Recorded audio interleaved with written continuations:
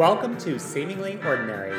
It's a podcast about people who, on the surface, might appear to be totally ordinary, but underneath the surface, they have amazing things going on.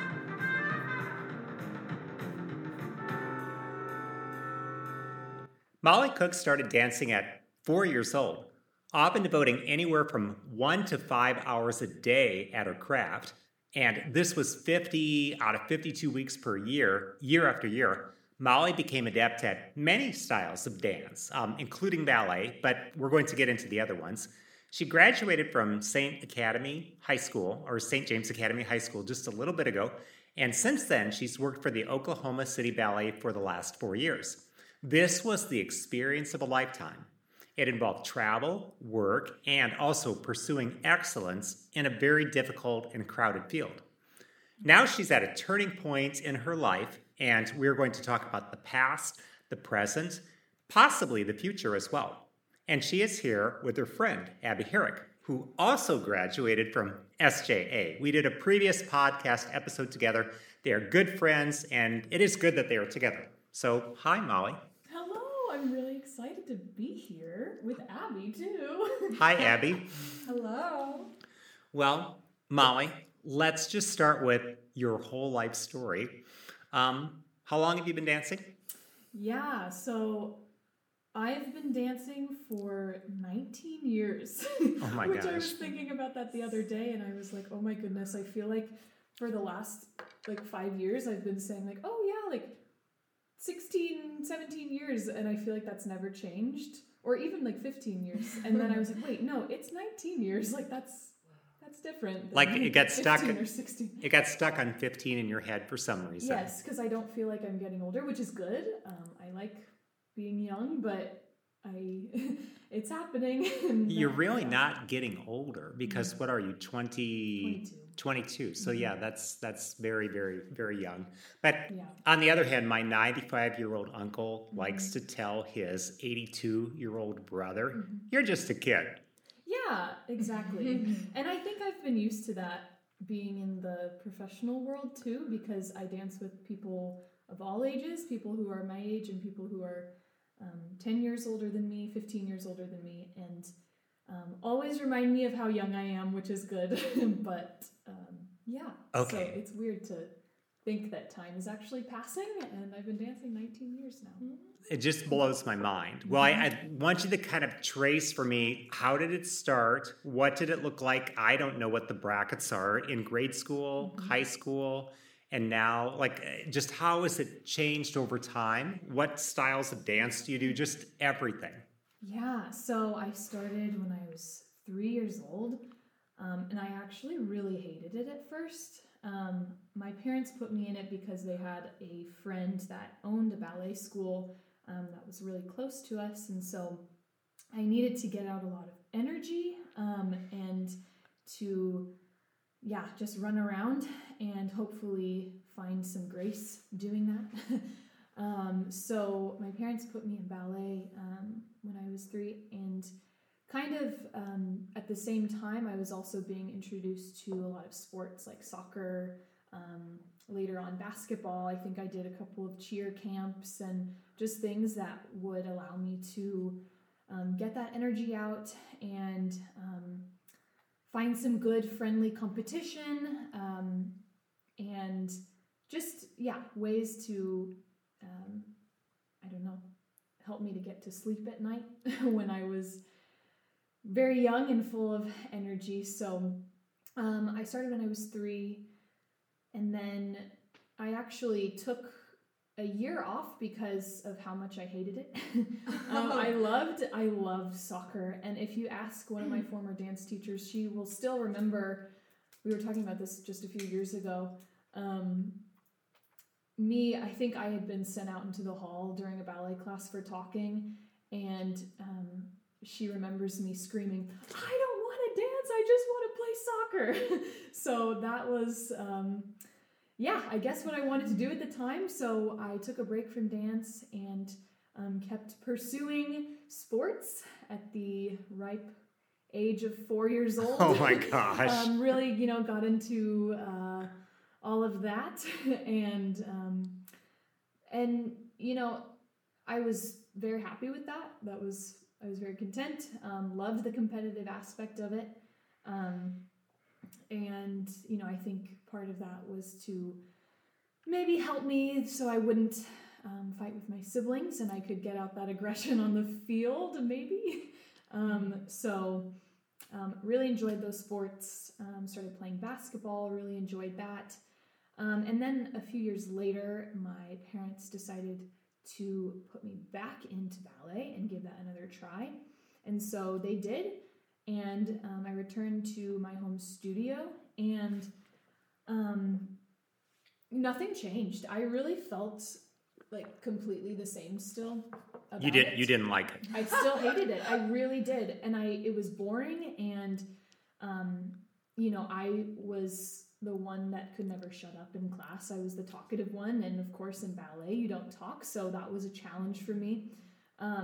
And you're 5 years old. Yeah, 5, 6 years old. Okay. And really did not like it at all. And it wasn't until I was about 9 or 10 where we were able to start performing. That changed my mind. And around the same time, we also were preparing for pointe shoes. So pointe shoes are a huge milestone in any young dancer's, career, where it's a completely different approach. You are no longer a child, but you are moving towards the phase in your dancing where you, it's very crucial. You can either train to become a professional or not. It's really not that in between, like recreational anymore. And I think for a lot of studios, that's not as strict, but for my home studio where I grew up dancing, it was one or the other, basically, at a young age. So I think I was probably about 13 when I wanted to be a professional ballet dancer. Wait, just so I understand. So you got the pointe shoes at what age? I was 10. So that was introduced to me when I was about 9. Okay. So at 9 years old, we started taking these pre-pointe classes, which strengthen your ankles and your mind for what you're about to, the challenges that you're about to, just encounter. And so I was really, really excited for that. That completely changed my outlook of dance. And, as well, at the same time, we were starting to introduce the idea of performing and what that would all entail. And so very quickly, my mind was made up that this is what I wanted to do. So I was very, not really at the time, but now looking back, really grateful that my parents kept me in it. So yes, 10 years old, I have my first pair of pointe shoes, and I get to start performing. And so that kind of, I guess, brings me to at 10 years old, I think, is when I switched grade schools. So I was previously, my family was previously Lutheran, and I was attending a private Lutheran school. And then my whole family converted to Catholicism in 2009, I think. And so, or maybe it was 2008, but so all around that time, my family became Catholic, and so we switched churches, we switched schools. So through all of that, I kept dancing, and it was kind of the constant that was in my life since I've, for as long as that I can remember. So switched schools, continued to train, and I remember I think I was like 13, 14. So right before entering high school, I think, 12, 13, 14. I got a really wonderful opportunity to be Clara in the Nutcracker. So yeah, with my home studio, that was I think when you like think back on times in your life where you are happiest. I mean, I hope that isn't the case for my whole life, but I was really, really happy in that time of my life. So you didn't. It was. You sort of peaked when you were 13. Yeah, 12. Okay. Unfortunately, no. I hope there's more than No, that. there'll be more peaks. There'll be a lot more peaks. Also, I'm curious. Back to the performing. Like, what about performing changed? Like, made you love this craft? So honestly, and I still believe this to this day, that is my favorite part of ballet, like the performance aspect, because it's just you and the audience. Even if other people are on stage, it's just you and what you have to offer. And there's something so thrilling about that. And just hoping that whoever is out there watching you can't really see them because it's dark in the audience, that they will receive that and they will find joy and hope. And I think there's something so, I don't know, as I've grown spiritually and in my faith, I feel like that aspect of ballet, which has been my job for the last 4 years, has only increased just that desire to be in front of people and to be sharing something beautiful, something that I of course worked for, but also like I know that this is this movement and this, I don't know, just flow of what we call ballet is inspired by the Holy Spirit. It's really, it's, I don't know. And so to be able to, I don't know, just come to a place of I don't really know how I'm doing this, but I know that this is from the Holy Spirit, has been one of the most thrilling aspects of performing. And I don't know, it's just... It gives me chills. Well, I hope this makes sense. I feel like there's so much to it that I don't even personally understand, that I just, I don't know, just... Here's kind of what I'm taking away so far is I'm almost left with more questions than answers, and I'm I'm thinking you are creating beauty, and we can't live without beauty. I just always think of something that I read where if life were reduced to getting food, getting shelter, making sure we had fuel, making a living, that sort of thing, we could all survive. We could have accounting, we could build airplanes and cars. It's just that we would be miserable because there wouldn't be any beauty in the world. There wouldn't be any dance. There wouldn't be any music. There wouldn't be any art. There would be no novels. There'd be no plays. And here you are creating beauty, which is what makes people want to be alive for. And I'm just sort of captivated by the whole image that you're on a stage, you can't see the audience. So in a way, you are displaying or casting this beauty out into a black void. And yet they're there. Yeah. Maybe you can feel them, maybe you can hear them, and after the show you see them, but I guess the performance probably feels like an act of faith. Wow. I really like that. I don't know. Yes, absolutely. I feel like that thrill of performing is just being vulnerable. Because it's live performance. You don't have a do-over. You don't have a do-over. You can't. You can't be like a movie actor where the director says, okay, let's do that take again. Right. So then you wind up with 35 takes. Exactly. And none of them you're happy with. And so I think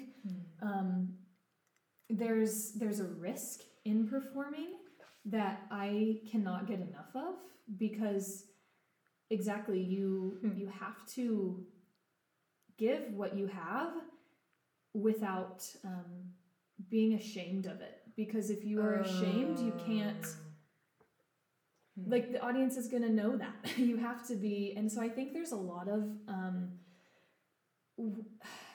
I've heard a lot in my whole career so far.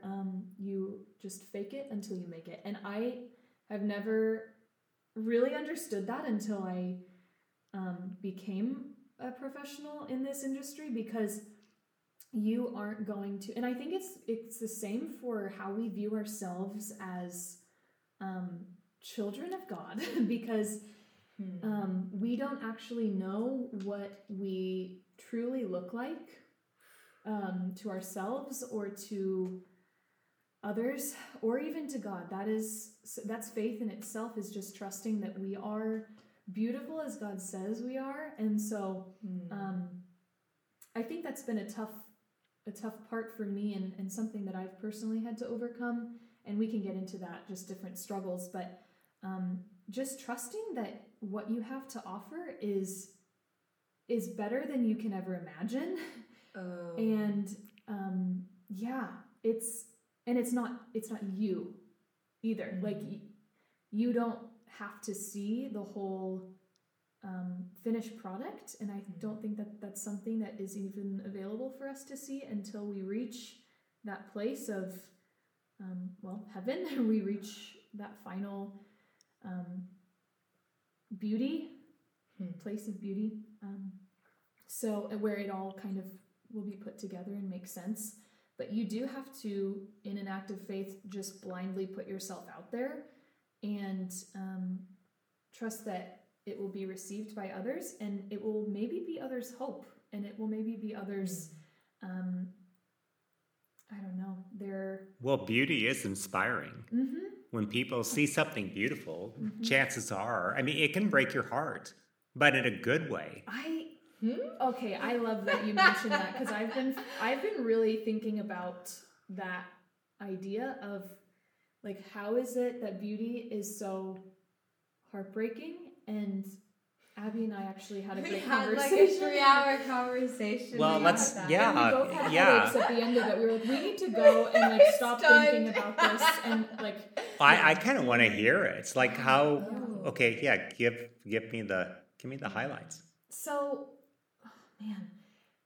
So beauty in itself, does not have to be sad. There are a lot of things that are sad that are really beautiful, and have beauty, just like, I don't know. Well, even happy beauty, like, let's say your two best friends, a guy and a girl, fall in love, and then they get married, and then you are at their wedding, and you are so ridiculously happy for them.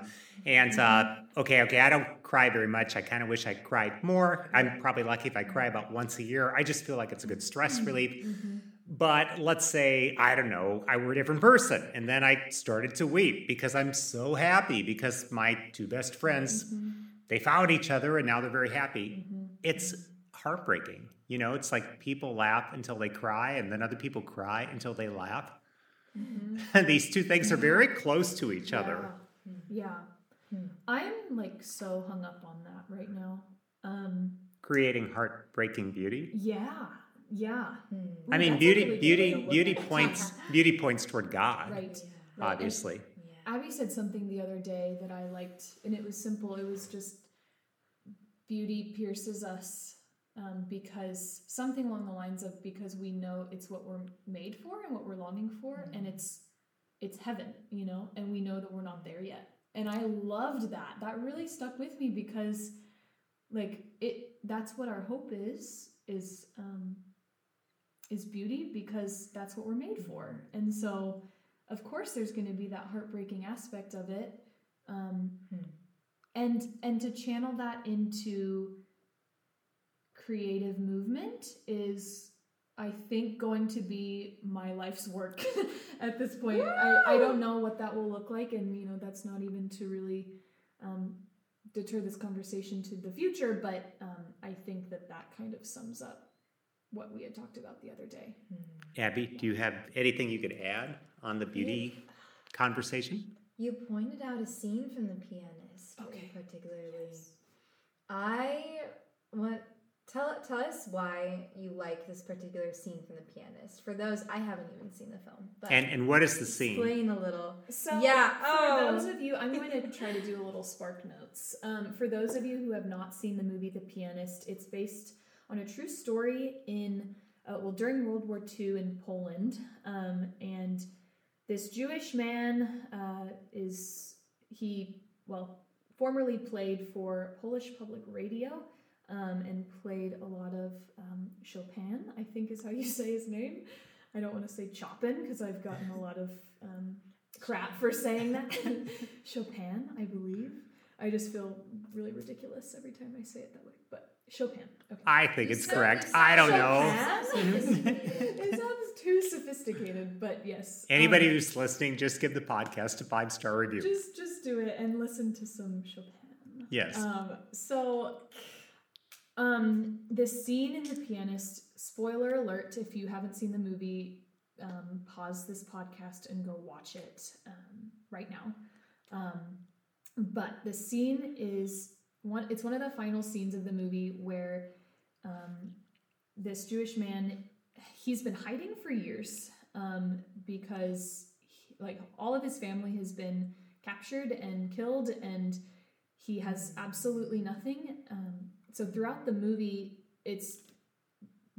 most of the movie is just his experiences in hiding and trying to navigate how to live with nothing. And so I guess a common thread and theme in this movie is the piano and his love for that. And that's all he has. That's all he has to think about. That's all he has to imagine.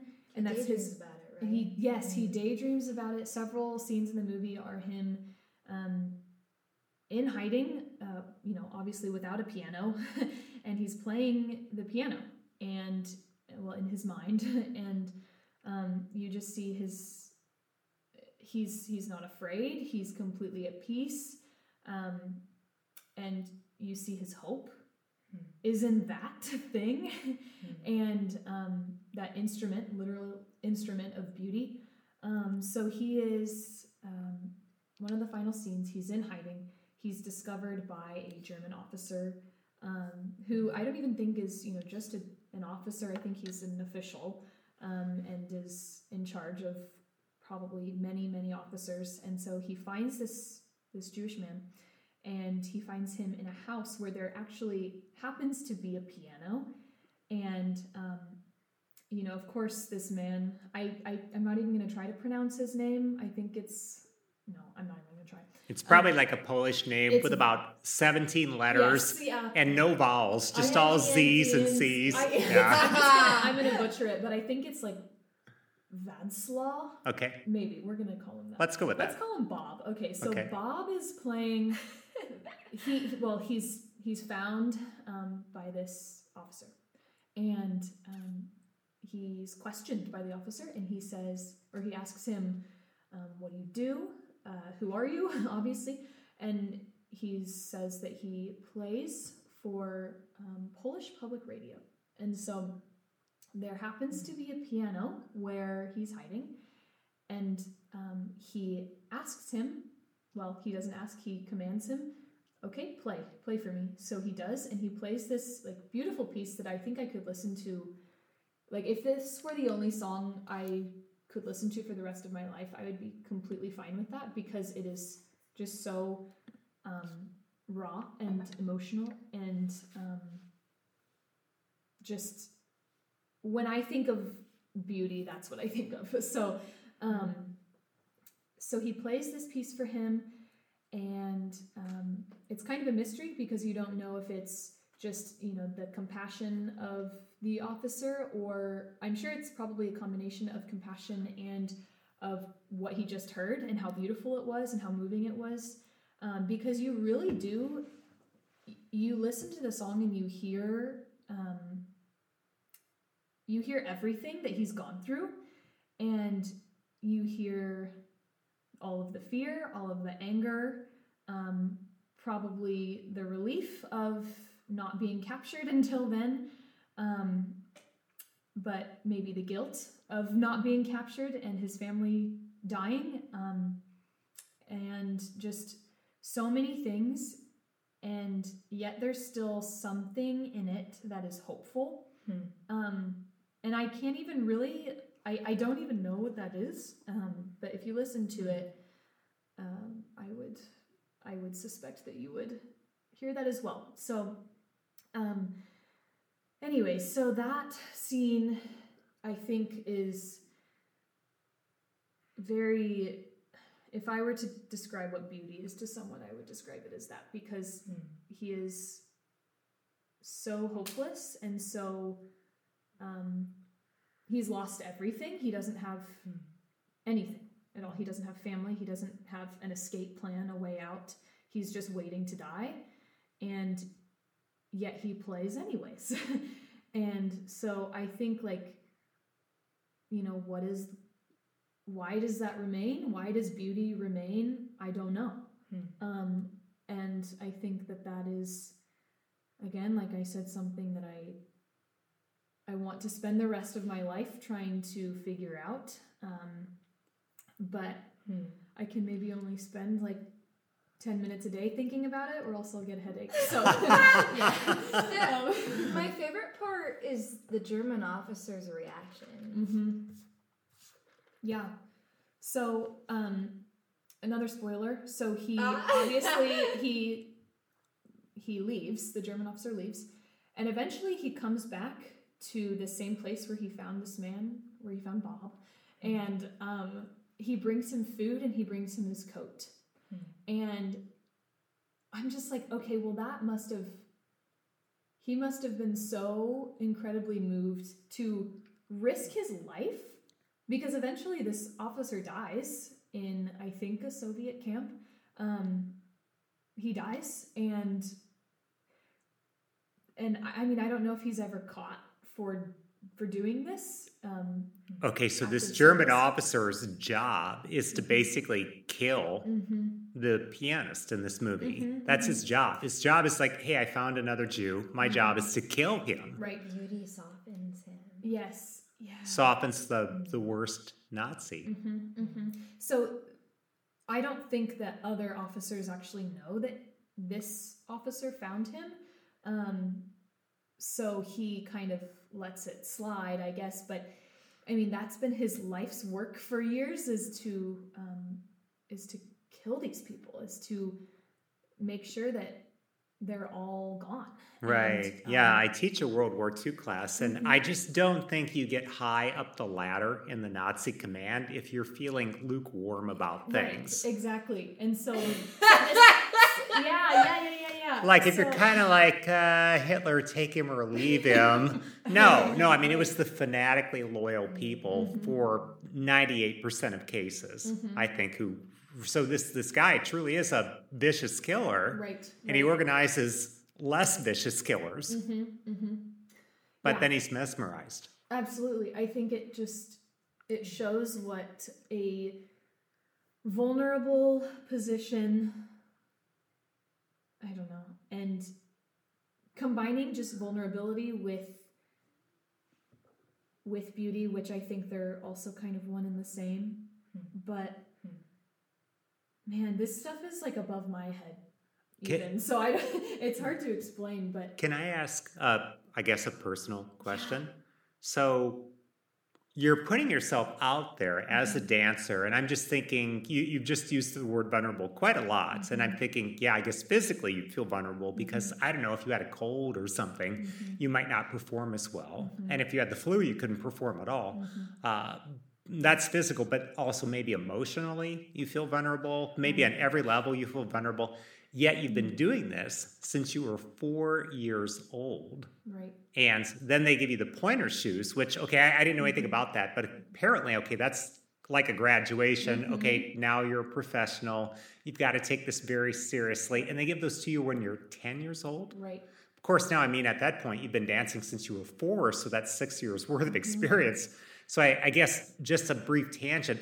When you said that, I thought about Mozart and I thought about Tiger Woods, who, okay, they both start. This is a little crazy, but they both start when they're about 3 years old. Yeah. Like Mozart's dad was a master instructor, and he's like, "Hey, Wolfie, do you want to play the piano with Daddy?" And then little Wolfie Amadeus Mozart says, "Yeah, Wolfie loves Daddy, and Wolfie loves the piano." So, and then by the time this kid is like 15, you know, he's a world-class artist. But I mean, he's had 12 years of experience. He had a master instructor. He's been going at this for 12 years. I know less about Tiger Woods, but my understanding is he basically had the same situation. He's about 3 years old, and his dad is like, "Okay, you can't come back in the house until you hit a hole in one." I don't know if it was quite that bad, but I mean, you know, it's kind of like go, go, go, go, go, Yeah. starting at about the age of 3. I mean, so this kid has had 10 years of professional instruction by the time he's 13. Yeah. And I'm thinking that was kind of your situation. You're 3, by the time you're about 13, you've had 10 years of professional instruction. And you still feel vulnerable too. Yeah. Like, Yeah. Thank you. Because that's where I started. Yeah. Yes. Like how do you cope with the vulnerability? So that's a really important distinction to make. I think that the professional instruction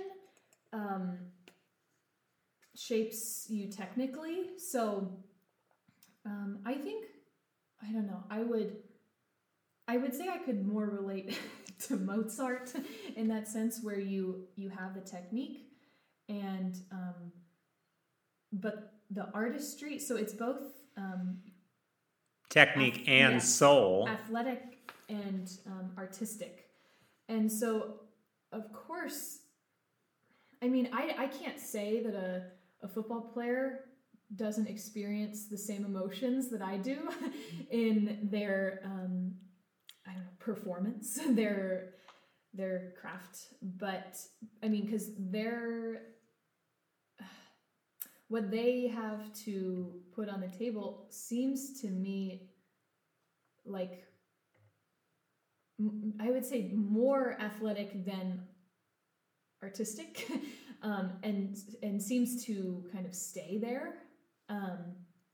But I mean, of course, I know there's a lot of passion and I don't know, emotion that probably goes into that as well. So personally, I've always been more attracted to the artistic side. I know some people who are more attracted to the athletic side. But I think the artistic side is, and this is a really good question because I feel like I'm hardly ever asked this, like what makes it vulnerable. But I think just that it's such a beautiful thing that it's just pure beauty that you want to participate in it somehow. And there's something bigger than yourself that is on the line. Because as all beauty is, you know, beauty comes and points us to God. And so there is that, I guess, place of feeling insufficient and weak in the face of that, and knowing that you can't really do anything to be perfect. You can't do anything to replicate perfect beauty as, you know, God himself is. And I think that's a lot. I really don't think that most people would have the same answer, because I think that a lot of dance and ballet is very secular. But I personally believe that it's because we're striving for something that is completely unattainable in this life, that we can grow closer to. We can never get there here, but that's, I don't know, just striving towards that is the whole art form. It's striving towards perfection, and Yeah. What I'm hearing you say, and I'd really like for you to correct me on this, is that, okay, so you're pointing people toward God because you're pointing people toward beauty. And even if somebody were an atheist, then you're pointing them toward inspiration and you're pointing them toward perfection.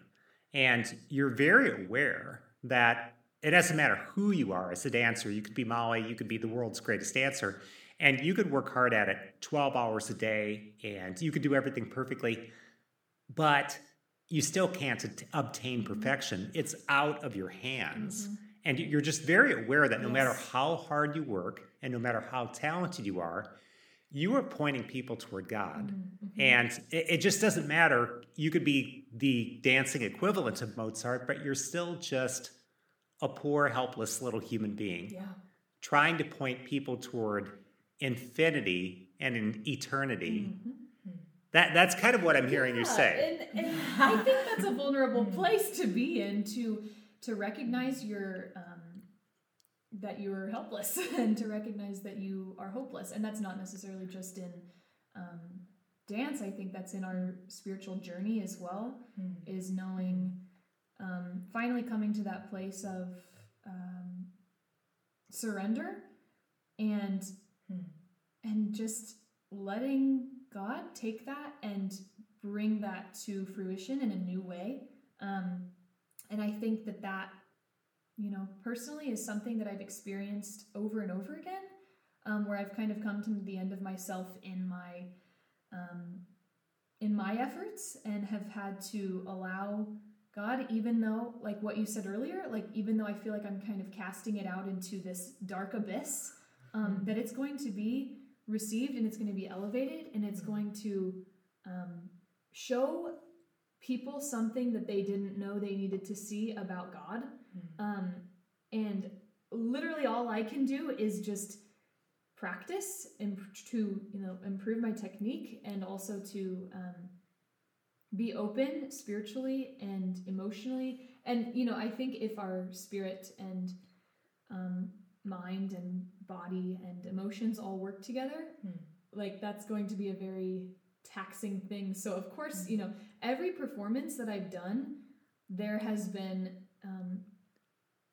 I mean, absolutely physically there's been a lot of taxation, but also emotionally, especially emotionally, because I feel like I want to give everything that I have to make something beautiful. And once I have done that, I'm completely drained and have nothing. And so that's when I think, the Lord can step in and do what I can't do. Which honestly, I don't even think I'll know what that looks like until I get to heaven. I don't think I will know, because I don't know who God has touched, who needed to see beauty, because I think all I have to do is just trust him and keep moving. For sure you're not going to know because, I'm just going to relate this to authors. Like, let's say Shakespeare writes a play, and then let's say I go and see it. Well, okay, Shakespeare didn't even know that I existed or anything like that. But let's say that the play changes my life and redirects me completely and makes me into a better man. Thank you, Shakespeare. Thank you. I'm very, very grateful to you. And this could be in dance, it could be in other fields. But yeah, you're going to have a powerful impact on strangers. Yeah. Yes. Yeah, I love that. Because... And you've worked your tail off for it for 19 out of 23 years. Right. Yeah. I know, it's wild. Abby, do you have any thoughts on this topic because once I move on, I'm going to start asking questions about the rest of Molly's childhood and teenage years, like sports and academics and things like that. But do you have... You've been sitting here very, very thoughtfully the whole time. It makes me wish I was doing a video. Talk about beauty later, or is now my time? Both. I have what's maybe I'll say the questions for later because I want to get to your questions too. Okay. Because I'm about to go just a little bit more surfacey. Okay, surface. Like a little. That's probably good. I think I need to like refill on my surface level Gotcha. conversation because Okay. I know anatomy too, and it's easy to like go deep and then be like, wait, where am I? Yeah. I'm lost in this abyss of mystery, and it's good, goodness. Well, mystery, I go back and forth between the deep and the trivial pretty easily. I like so it. If you see me kind of like staring off into space, I'm probably too lost in the abyss of okay. of All right. mystery. So resume. What kinds of dance do you do? So obviously classical ballet, and I grew up with a really brilliant contemporary teacher. He was, a classical ballet teacher as well, but had a lot of really cool ideas and approach to contemporary ballet. So, and that I guess that kind of looks like, I don't know if any of your listeners are familiar with George Balanchine or William Forsythe, who kind of like, they've really made history in ballet, in the world of ballet, because they've pushed the boundaries of what classical ballet, how classical ballet has evolved really over the last, 100 years, more than that. So I was doing some styles of contemporary, which normally I guess to just give some context, I think would be, and I know you had Emily Mushinsky on this podcast, so I don't know if she's talked about this too. No, this is kind of new on me. She was a beautiful contemporary dancer. I always loved watching her in contemporary. So really, it's just about pushing the limits. I would say more often than not, they're longer movements, bigger movements, and riskier movements. So it's less about being completely controlled and letting yourself take a risk and maybe fall down every once in a while, and so finding those limits of yourself, which is I guess up for interpretation, but if you want to look up any cool contemporary ballets, I think that could give you a better idea. So I did a lot of that and still currently do, as it's really popular in just the ballet world. And I feel like half of it is classical and half of it is contemporary ballet now. So I think we've kind of evolved to more of that. Recently, I would say maybe in the last 20 years, 30 years. In your own personal life, just for fun, not professionally, can you waltz? Can you foxtrot? Can you swing? Honestly, so one of my goals for this year, which I still have yet to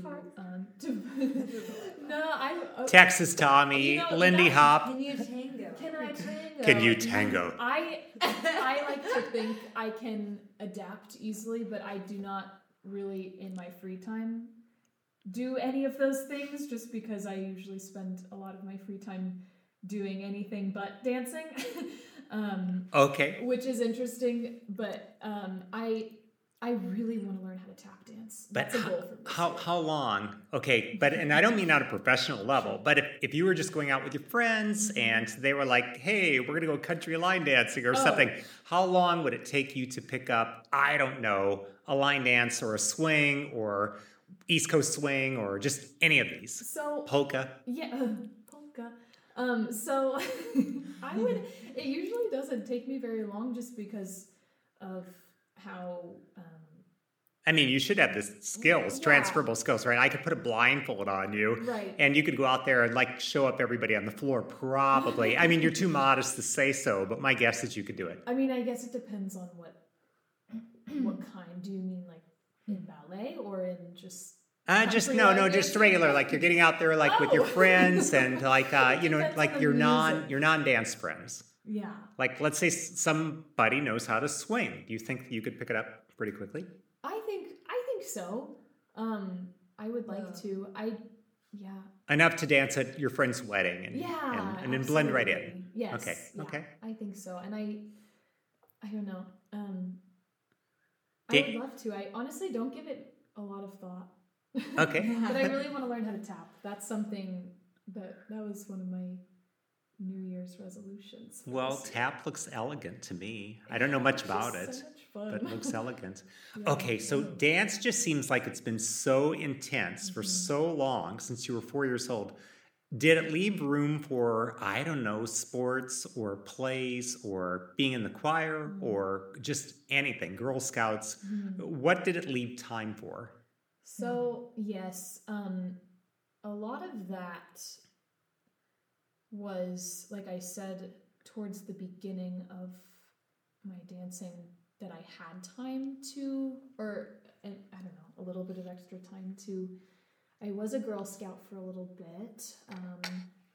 I did do choir. I love singing and performing, not just within ballet, but I love all of different styles of the performing arts, really. So some sports, some involvement with school, that decreased definitely as I went into high school, which first starting high school at St. James Academy, I really wanted to quit dance. I just loved this school going into it, and I'm not just saying that because I'm talking to a teacher or because I'm recording it at St. James, but because I genuinely, this school had such a positive impact on my life and on my faith formation. And so I really did, and it was a new experience too. I really wanted, to experience that freedom of being in high school and of being able to choose some new classes and find things that were interesting and kind of pursue that as well. But, just with my parents, their nudge to stay heavily involved with ballet, I definitely kept going along that path and, went into it full force because, the transition into high school and where I was in my training was pretty crucial. I needed to really, give a lot to this one aspect of my life. And it was really interesting how the timing of that all worked out because I was, when you get to be about 14 or 15 years old, which is, the time, or I guess 14 is when you make that transition to high school. That's, usually the time where you, that is when you need to approach ballet if you decide to become a professional or to go in that route, you need to become extremely serious about it at that point in your life because, these are your, final 4 years before you go and audition. And so for some people, it's not even that long. Some people leave home at 16 and join, or 15, maybe younger than that, and join programs that will kind of feed you into a professional company, professional environment. And so this really crucial point that I was at, I was like, I really love this school,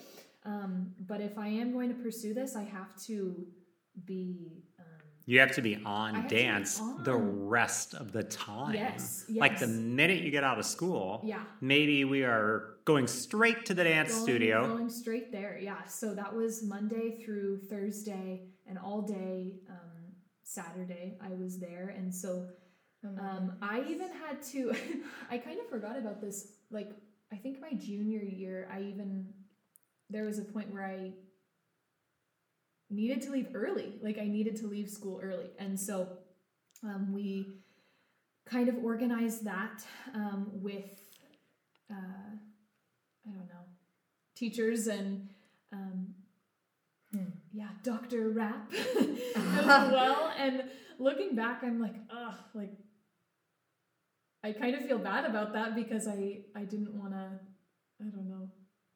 I don't like pushing the boundaries anywhere. Like, I didn't want to be late for dance because I needed to respect that I needed to get there on time and warm up and be like on it. But I also wanted to respect that school ended at 3:15. Right. Well, it's like that 1970s song, Torn Between Two Lovers and Feeling Like a Fool. Exactly. I felt like a fool, just a big fool. But I was really grateful that it was, it worked itself out in my favor, and people were really, really good about accommodating the dance. Yeah, and just understanding that this is the path that I'm taking. And I don't think that, I mean, I don't know this for sure, but I don't know if many people did understand that until my first year in Oklahoma City, when I was like, okay, this is what I'm doing now. Like, I didn't go to college. I'm actually like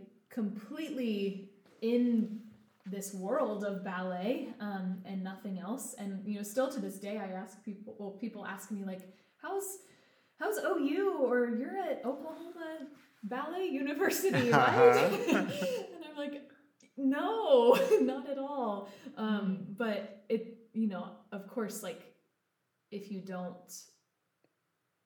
understand it, you don't understand it. Molly, I had a bunch of majors in college. I was a grade A nerd. My mom was a librarian. I went to graduate school, and graduate school was the most intense thing I ever did. And what you're describing to me is more intense and more immersive. I triple majored. I just breathed and slept books and libraries and things like that. And just what you're describing to me is more intense.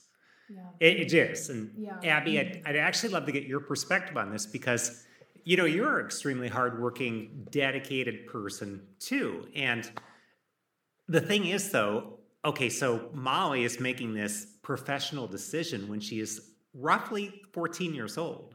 And I'm just kind of going to ask you to maybe rewind the clock in your life to when you were 14 and just kind of, I don't know, it seems to me like the average high school freshman is not making professional decisions about potentially the next 25 years of their life. You know, what were your thoughts on Molly over maybe that period of time and maybe the next 2-3 years? No, that amazes me. Like, I've been wondering what was behind the drive to become professional, or like that commitment is a lot more than like anything asks of such young of age, you know? So I wonder, like, how was that for you? Like, it's very mature to me, because like I don't know, I like tried sports, but like I never was like, I'm not gonna commit, like I'm just here to like mess around with my friends, you know? And like this sophistication and like desire to even be excellent, I think has been more of a, honestly, sophomore year in college kind of thing. But like that you, like, did you have to mature up a lot, or like what do you think is behind this decision, such an early decision to be professional? That's a good question. So it really helped that it was this path that I had been on for so long. It wasn't all of the sudden I'm deciding that I'm going to do this really hard thing. I had a lot of wonderful people in my life that had helped me to prepare, and that had helped me from a very young age to recognize that this is a path that I could take easily with, you know, this training and with this dedication. And so I'm really grateful for those people in my life that did help me, or else like I would be, you know, in a way, I wouldn't have gone for it if I didn't have those people saying this is a possibility. Okay. So, I mean, I don't know. Did you feel like, hey, I'm 14, but in a way I kind of have this in the bag? Yeah, I guess. I don't know. I think like I trusted where I came from as far as my training goes, and I don't know. Yeah. And then Abby, when you're 14, I don't know. To me, a lot of kids are, you know, they're barely handling school and all the rest of that, you know, like, and maybe they're going out for a sport, but they don't know if they want to be in the sport, or they're in the choir, but they're wondering, why is the instructor so picky, just because I'm off key at the time, or just whatever it might be. Yeah. When you're looking at Molly, what are you seeing? Mm. Are you seeing like this super dedicated pit bull, or are you seeing like this? Are you seeing like this little sweetie, or does it just not factor in that, wow, Molly's got a full-time job after school, you know? Honestly, I have much admiration for that excellence, and like it's something I know as a future educator, like something I had this desire for kids to, yeah, I mean, I'm sure you share this too, Mr. Webker, like to try to be excellent. Like I think it's part of it's like, do you believe you can be excellent? And you said you had good encouragers. And I don't think I I've had people encourage, and like, but I don't know, for some reason, I honestly tell you, like that kind of commitment, I don't think like I've had until like sophomore year of college to actually be like a master at a craft. But yeah, that just amazes me. So you think like encouragement is key. Did you have any like self-motivated things, or like inspirations? What inspired you? What kept you going? Were there people? Were there situations? Was there, I don't know, a pivotal moment? Yes, I think it kind of goes back to performing, because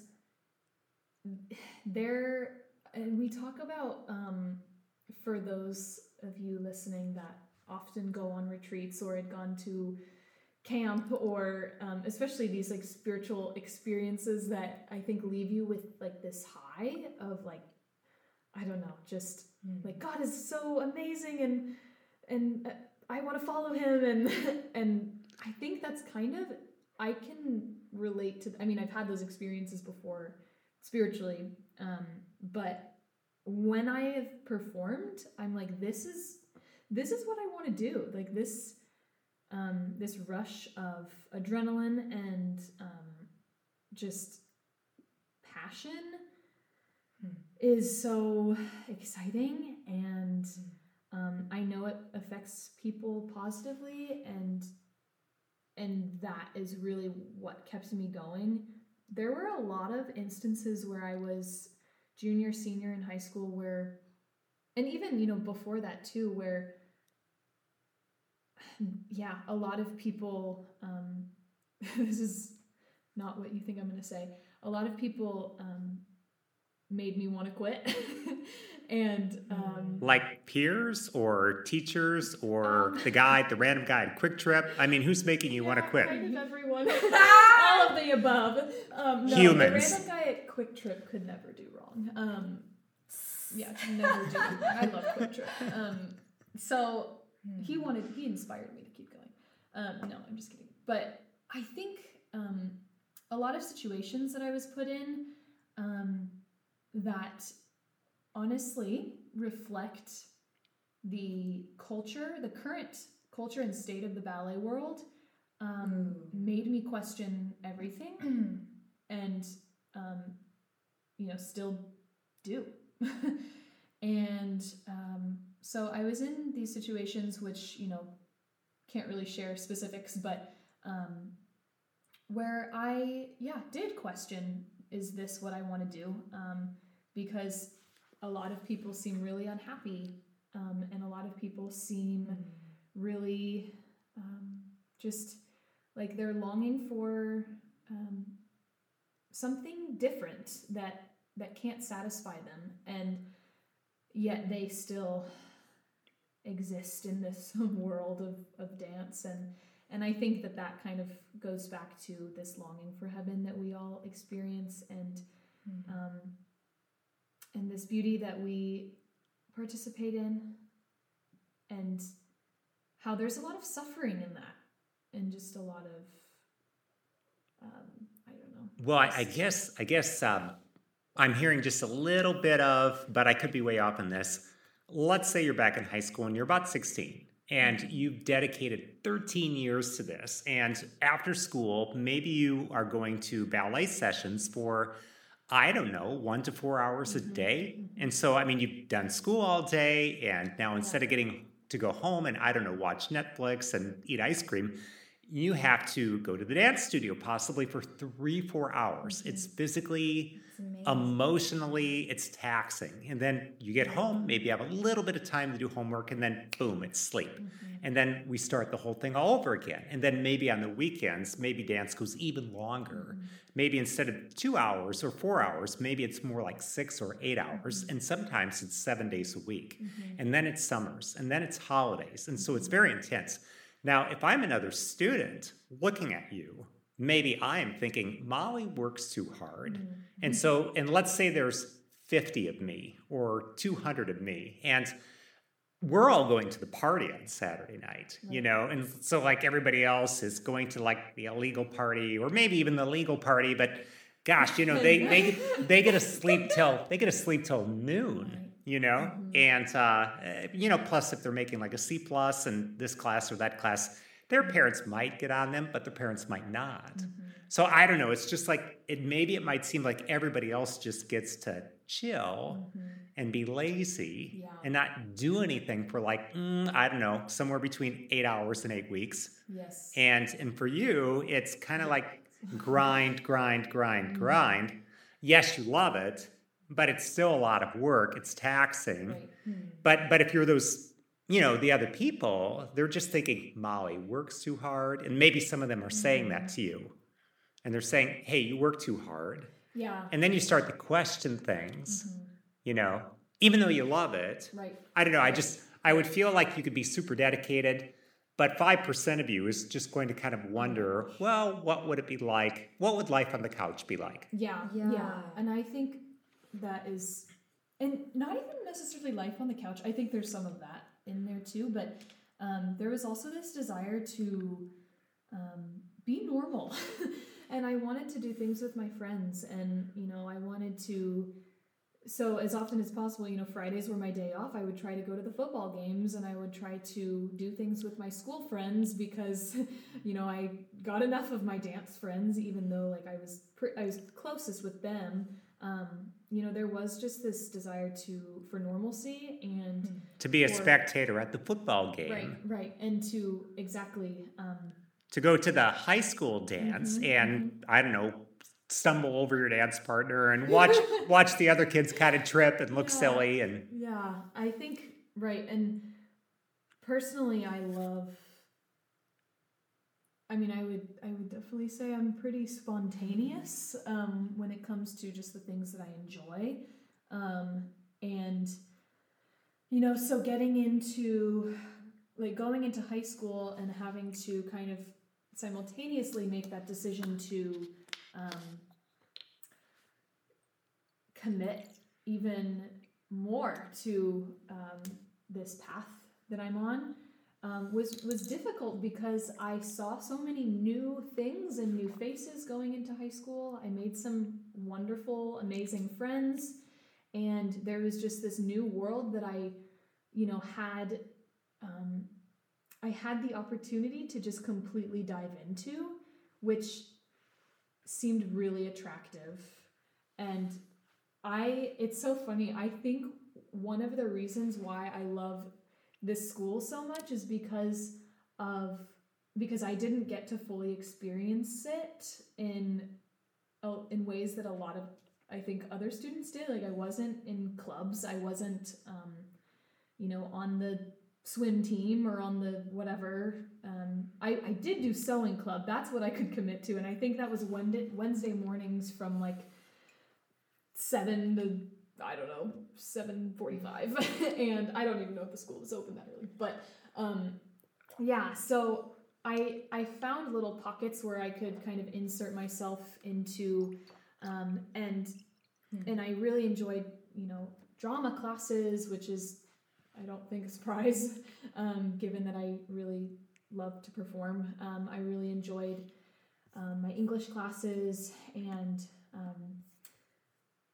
and my theology classes, like absolutely, those were, you know, I had really amazing teachers for those classes and just, those things that I was more passionate about. And so I do not think I missed out, but I think like even coming back here, it's exciting to be here and to just appreciate from a different perspective what this school had to offer and how the school was willing to accommodate for me, and just that they cared about my passions and my soul. And so I mean, I don't even really know if that makes sense. It does. It does. Here's kind of what I'm hearing is like, okay, maybe I could have belonged to 12 clubs and done a bunch of other things, but if I just went through the motions, so what? Mm-hmm. On the other hand, maybe you did one club, but you really enjoyed your peers and your teachers and your subject matter, and you're just a deep soul. And it just affected you very deeply, and you just poured your heart into it, and you feel like people loved you.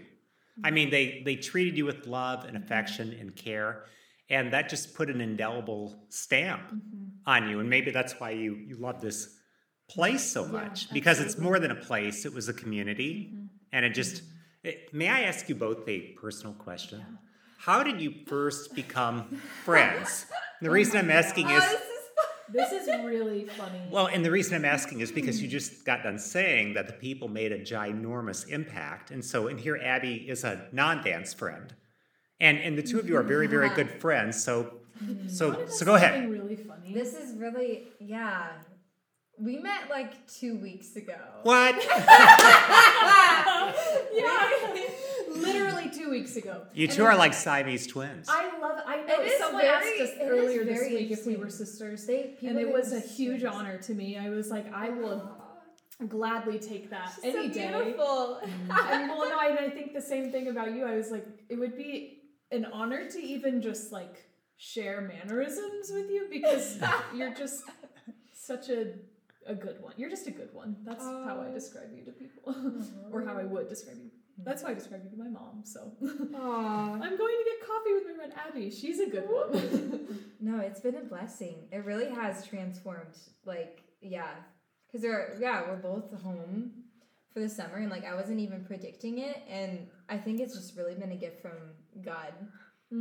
Out of the blue, He's like, I'm gonna send you Molly Cook.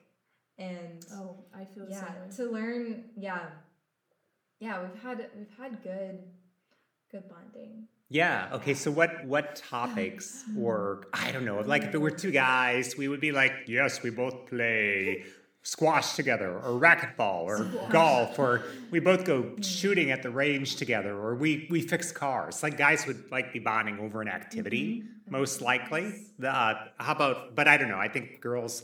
I don't know what you do. You have to tell me. Girls do. Well, my stereotype is, and I probably am wrong for having a stereotype.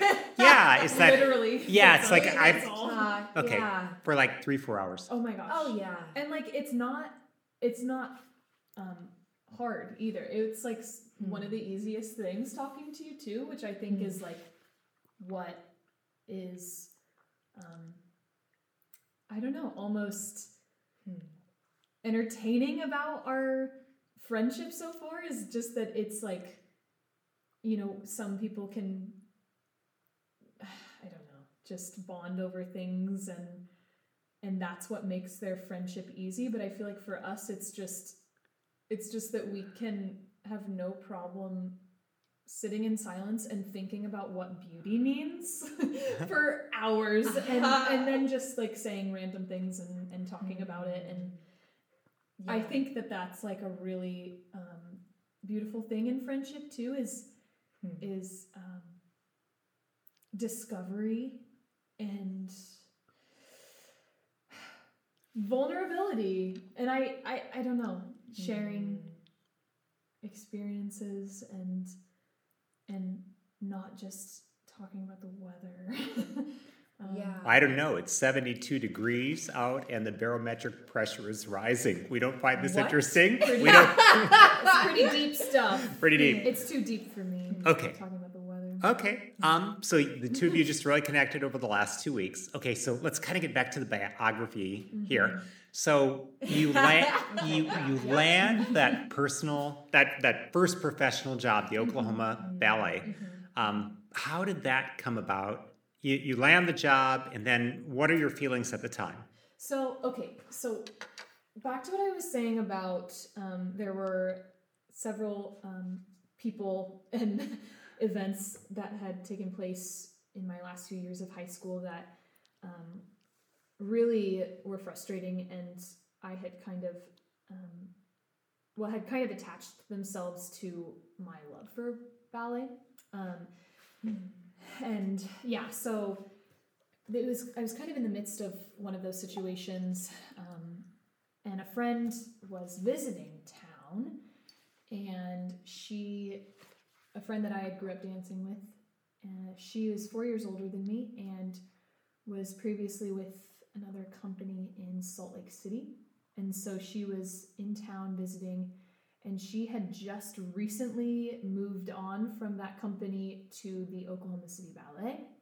And so she comes, this is December of 2016, just right around the time that I'm about to audition, and says, "Oh, you should really consider this company." And so really without any thought to other companies, I was like, yeah, let's do this. Let's go for it. And so... because she seemed happy and professional. Yes, so she had really talked up that company, and I trusted her, and I really... How it works with the audition process, and this is not how it used to work, but I think this has really changed over the last 10, 15 years, is if you want to be considered for a position in a professional company, you need to, and this is usually for the women, especially because there are a lot more women than men in this industry. But I think it's kind of the same for everyone now. You need to go to their summer program, which that is either it's like a 3 to 6 week long audition process, essentially. My gosh. Yeah, so and it's called, their summer intensive, where for 3 to 6 weeks, students from ages 9 to 18 can come and can learn specific repertoire from these companies, of things that they've done in the past, of things that they might do in the future, just choreography, take classes from different teachers on their staff, and just kind of have an experience to see what, I don't know, it would be like to dance for a different company, or to meet students and kind of, see your competition a little bit. And so Molly, this seems so intense to me because I would hate this. yeah, because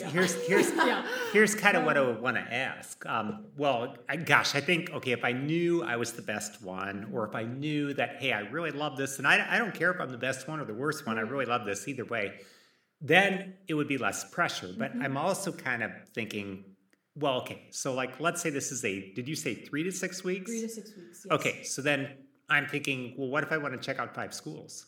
Yeah, exactly. Okay, so then that is 15 to 30 weeks. What if the programs what if they do overlap? Well, then if I go to this school over here, that means I can't go to that other school over there.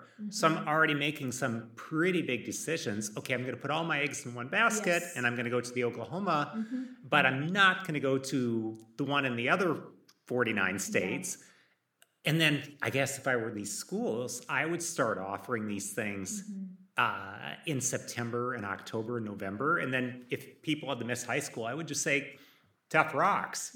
Yeah. Hey, we're the ballet company. And if you want to work for us, then, I'm revealing my background. When I was a kid in the 70s, people would say, my life is hard. Somebody else would say, tough rocks. Tough rocks. Tough rocks. I use that. I like it. I'm like, as opposed to soft rocks, could I please have some soft rocks? Oh, that's good. So, but in any case, it would just seem to me like the pressure would just be so intense from the standpoint that the schools, how could I try out at all the schools that I wanted to try out? Unless I did one when I was 13, one when I was 14, one when I was 15. Right. So, and just to clarify, it's usually only the top levels of these summer programs that are considered for these positions, and usually it would be a position either as what a lot of companies refer to as trainee program or second company, which trainee is, I mean, it really depends on the program, but some trainees are on tuition, and it's technically their like highest level of the school, but it's kind of bridging that gap between being in the school and being a professional.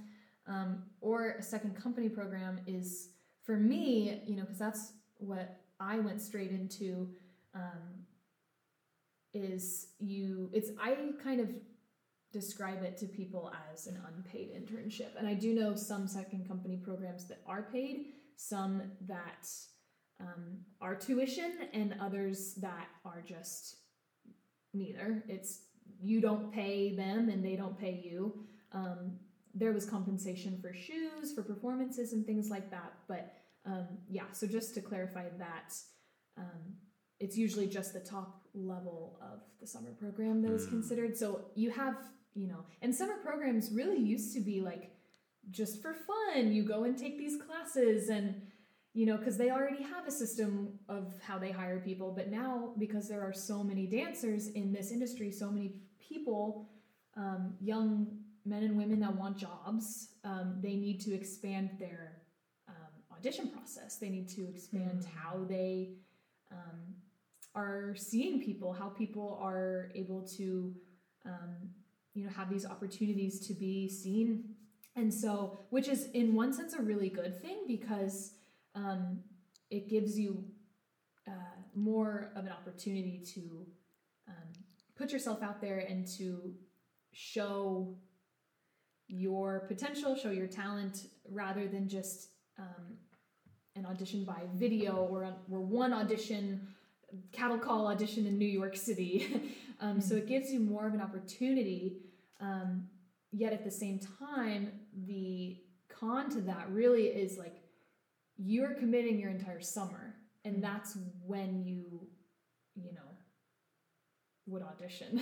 Yeah, this is just the most intense job. I mean, a lot of people have a 40-hour-a-week job, and they have 2-3 weeks off for vacation. Right. Some people get a lot more vacation than that, teachers, you know. But, I mean, here, this is, you know, it's 50 weeks plus per year. Yep. And it's just super intense. Yes. So how did you actually land the job? Yeah. Where they're like, hey, you got the contract. Good. So I did this summer intensive, which I was praying during that whole time, like, okay, this is the only thing I'm committing, or this is the only place that I'm, I guess, just putting all my eggs into this basket and taking this risk, because if this isn't the place, then I'm going to have to, you know, try again next year and keep training. And if this is something I really want. So I was really grateful that I was chosen to be able to be in the second company from that audition process. So basically I auditioned, and I went up to the school director at one point, and I told her, I was just honest, like, I know there are a lot of people here that want the same thing that I want. But I just want to let you know that I'm really interested, and I know that you know that because my name tag is a certain color, which, you know, means that these people want to be considered, and the people with the white name tags, you know, were just people who were there for fun. But I was like, I know you see what color my name tag is, but I just want to let you know that I really do want to be here.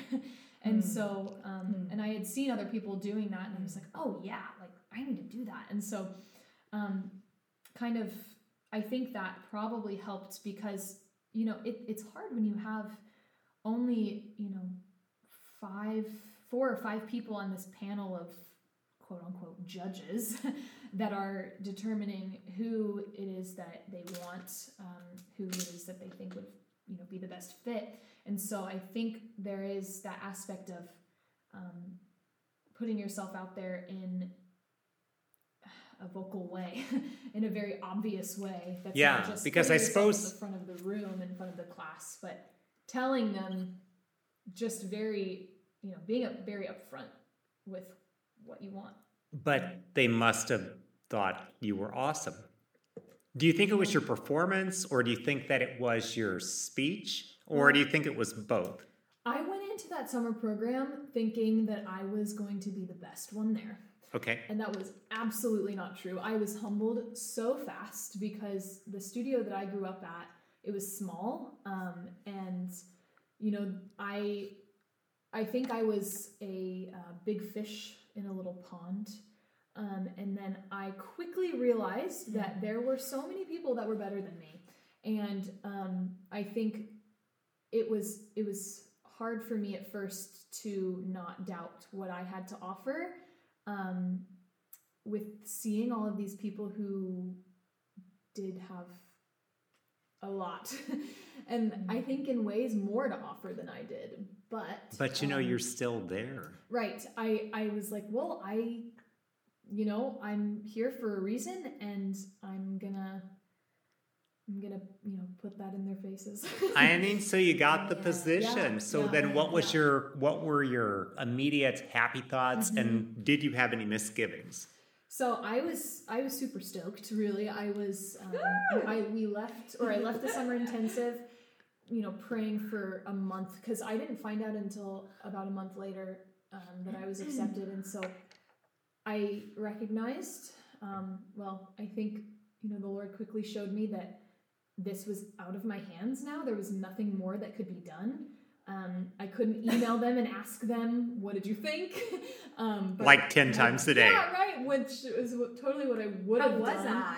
How was I? What did you think? Are you thinking about me? No. Email number 2. No, really. No, what did you think? No, seriously. Meanwhile, they have all these other students that they're watching, so I think that was a really good time to be still, and to just focus on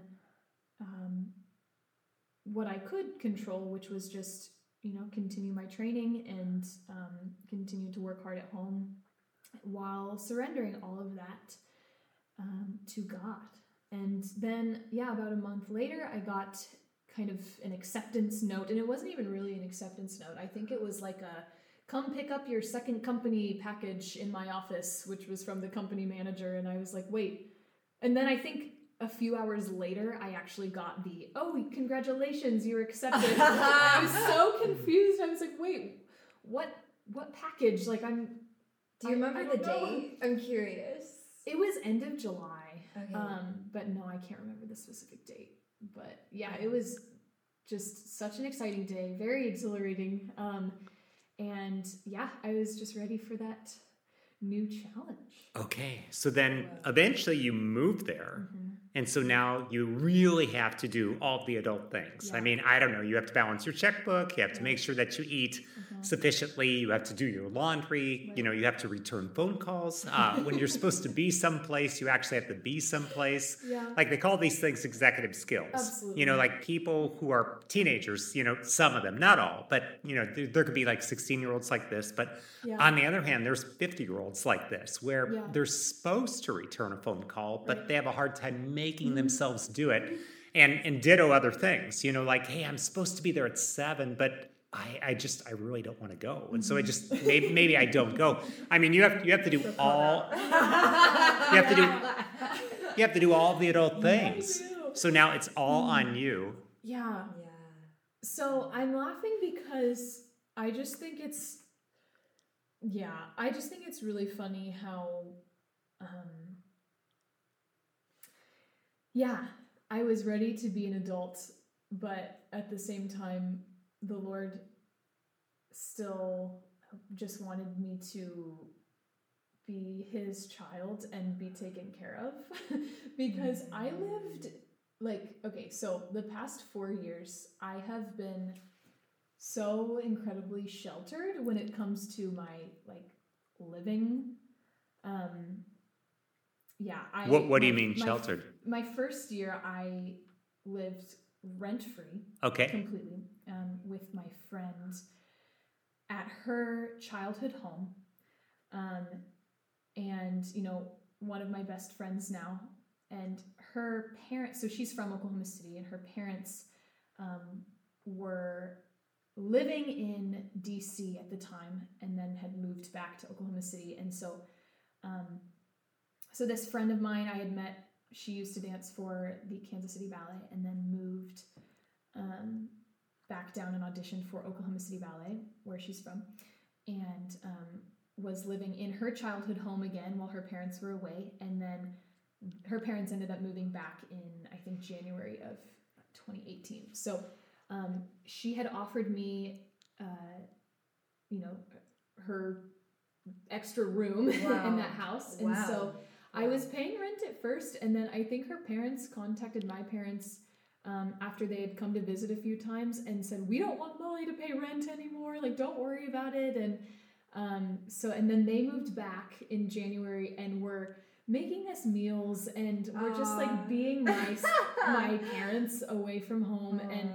And I just laugh because I'm like, yeah, I was being an adult, but like, was I really? I was still under complete care of parents. And then the last 3 years I had been living with a couple, well, a husband and wife, and they have a almost 6-year-old daughter, and their second is on the way, due next month. And Catholic family, both dancers in the company. And I just, even then, like, of course I was making my own meals, and I was, living as an adult, but I also, rent was really nice. It was a good... Yeah. Is this kind of a pay-it-forward thing that people do in the dance world? Because they just know, okay, the rest of your life is, well, it could be 12 hours a day. Could be 10, 12 hours a day, 6 days a week. You might be working somewhere between 40 and 75 hours a week. So maybe people just pay it forward to younger dancers. Is that what's going on? Or how does this work? I think so. I think it is just, I think... Oh, my stomach is growling. I'm hungry. I think really, there is just that aspect of generosity because, as a dancer, you're not making a lot of money. And if you're going to pursue your dream, everyone is going to need a little bit of help with that. And the people who don't get it, maybe they don't go into dance. Maybe. Yeah. I don't know. No, I mean, I don't know. I think I haven't really put a lot of thought into this. I just kind of viewed it as this is just God's providence in my life through these people, especially who I can relate to on a spiritual level and kindred spirits. Yeah. Yes. Absolutely. And just their faith. Kind of shepherding me as well. Just feeling very sheltered in that safety spiritually. Just knowing that we would go to mass together, and we would pray together, pray the rosary, and in a world of ballet that is very secular, just being able to rest in, I don't know, being at home. I love that they welcomed you. I mean, both instances, absolutely. Really beautiful. Yeah. Yes, 100% felt extremely welcomed, and just had that sense of home and the sacredness of that. Yeah. Of just knowing that I could rest in being protected and cared for, and I Well, and you're probably helping around the house, and you are paying a little bit of rent. Yes. And maybe someday in the future, who knows, 10, 20 years from now, maybe you'll be doing the same for a 21-year-old dancer who's out there. Okay, so how does this work in terms of maybe not every dancer's future, but some dancers' future? Let's say 5 years from now, you're just really maxing it out, and you're just hitting the highs of the field. You've climbed the ladder. I'm struggling for the right metaphor, but you've advanced in your field. What does maybe 1 or 2 good scenarios look like for a dancer who is? You're 21, right? 22. Okay, 22. So let's say you're 26 or 27 or 28. Or another girl just like you. Maybe her name is Polly, Polly. as just, so My arch nemesis. yeah, yeah, exactly. Yeah. So, but let's say Polly's doing really well. Mm-hmm. So where is Polly in 5 or 6 years? Okay. Wait. So am I? Wait. Well, just a dancer. It might be you. It might be somebody else. Oh, okay. Got it.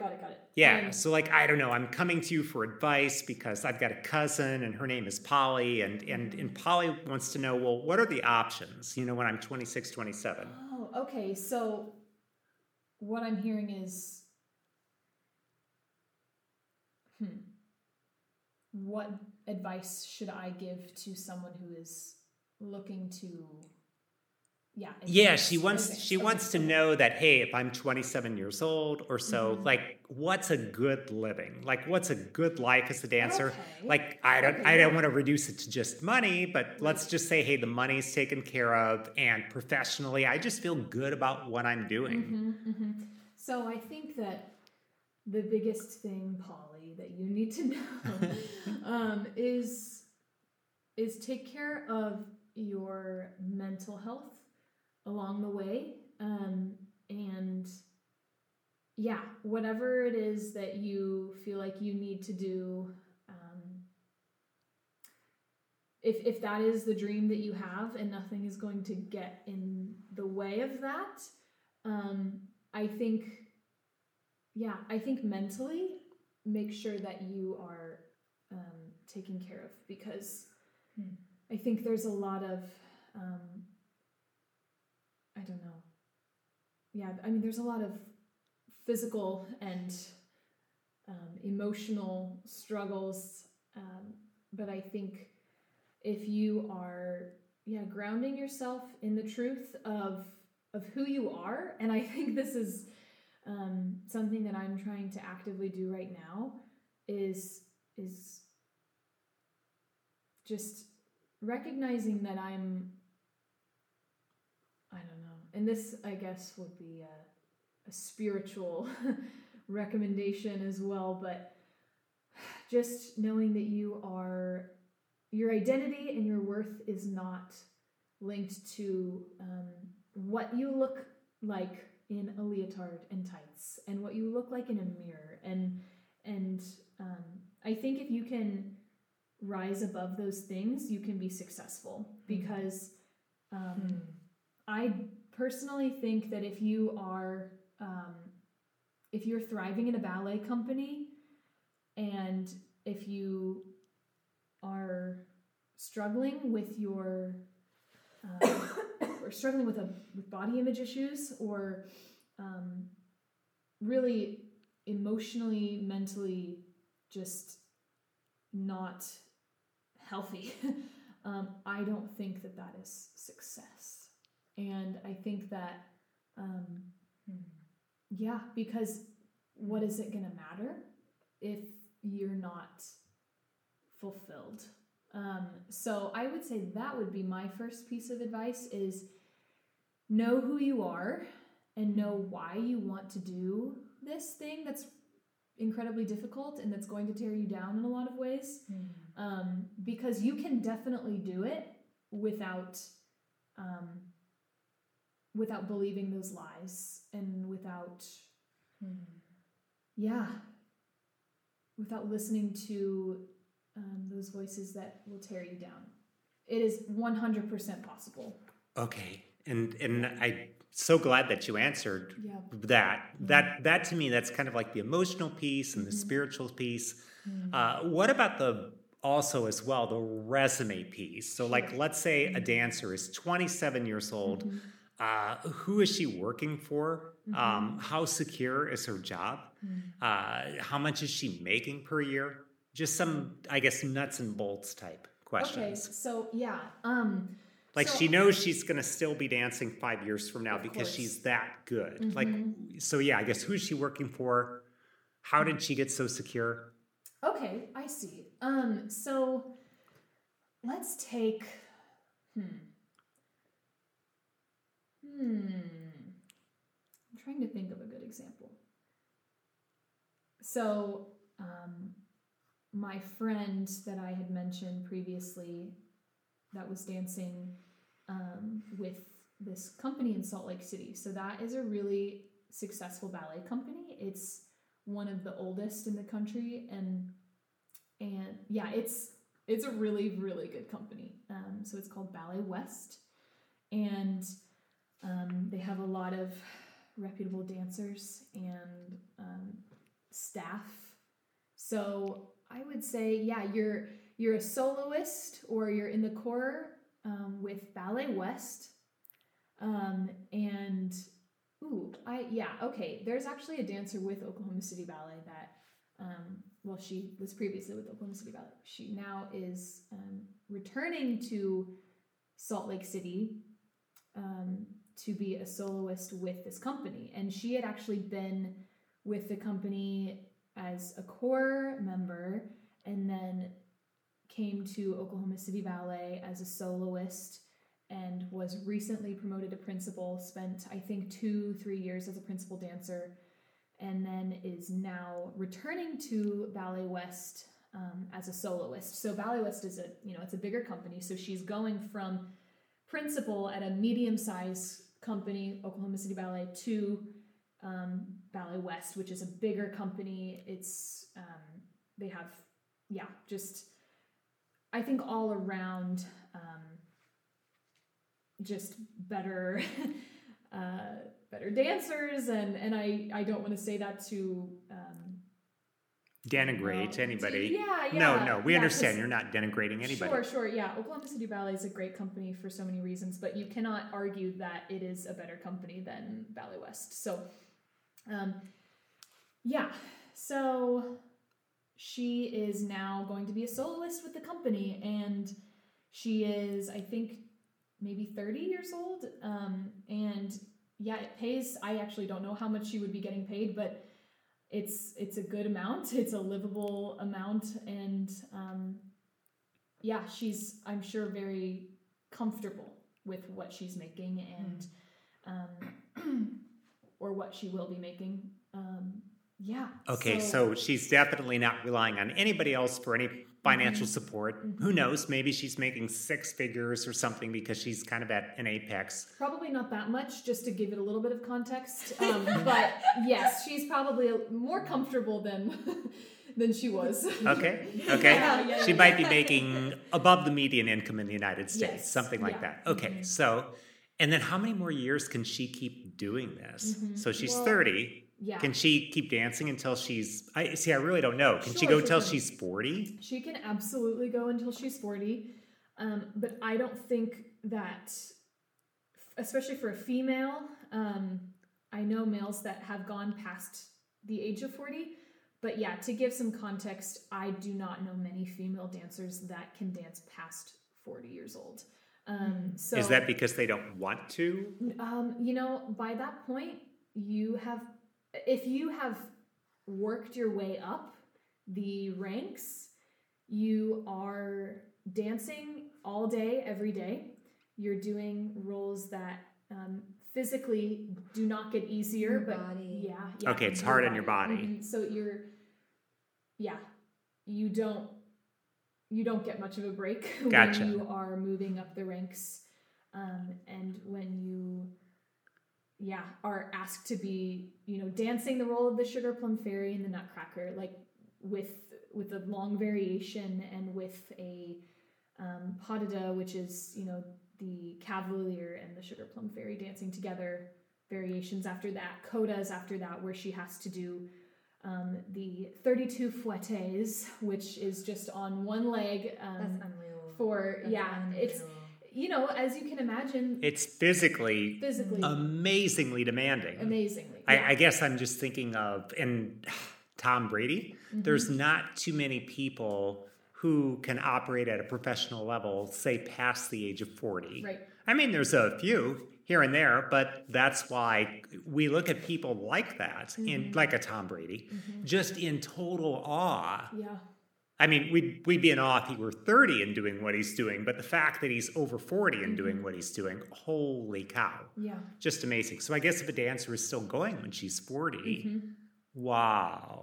I know. It blows my mind And I think, this part of my prayer right now is like, Lord, reveal to me my own heart. But my own heart, I don't think has ever been, I want to dance until I'm 40, because personally, I feel like there's so much more that I want to do with my life that I know I would not be able to do if I were that committed. And that's a commitment. Like I say, and people think I'm committed now, the amount of dedication and commitment when you are in your mid-30s as a woman in ballet is like unreal. It is absolutely ridiculous. Like 9,000 degrees hot. Yeah, yes, absolutely. One of my friends right now, she's pregnant with her second, which is, the family that I lived with in the past 3 years. And she is a principal dancer with Oklahoma City Ballet and has been dancing up until, I don't know if she's still dancing. She's due in a couple of weeks. Okay. And she's been dancing like since like the beginning of her pregnancy until she might still be taking class. I actually don't know. But, I'm not there right now, but I saw a video of her taking class just a few weeks ago. Okay, so she's 7.5 months pregnant. Yeah. And she's still dancing and exercising. She's still dancing because she knows that if she weren't, like she would lose like her ability to perform the way that a principal is asked to perform. Well, is it kind of modified? Because, I'll just give you an example. I don't know a lot about this. I'm probably going to sound like a total idiot, so world, please forgive me. But I'm just kind of thinking, okay, so I ran a lot of marathons, but you really don't see, say, a woman who's 7 months pregnant out running. But you might see her doing, I don't know, yoga, Pilates, something along those lines. Like you might see her maybe lifting light weights. Yeah. I'm not quite sure.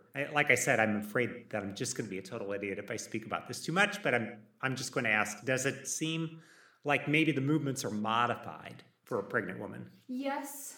I think really it's person to person, if only some people, which my friend is one of those people, can get through a whole class. Like I have watched her. And there are, obviously certain things that you have to take out of the class to be able to, just keep a healthy pregnancy. Like you can't do all of the jumps that you're asked to do.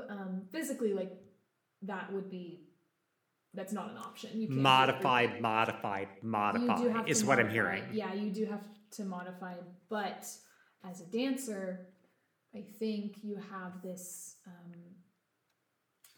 I don't know, pressure, if that's the right word, to push the limits of what can and should be done and achieved in every state of your life, as long as you're a dancer. So if you're pregnant, it's going to be how long can you keep doing all of these things? That is crazy. Just like quick interjection, because Sure. I don't feel many people never are in that state where you have to like push yourself to your limit. I see or like feel with myself there's no pressure for that, which like is amazing, because while you've been talking, I'm like, she probably has a diligence that like most people don't have.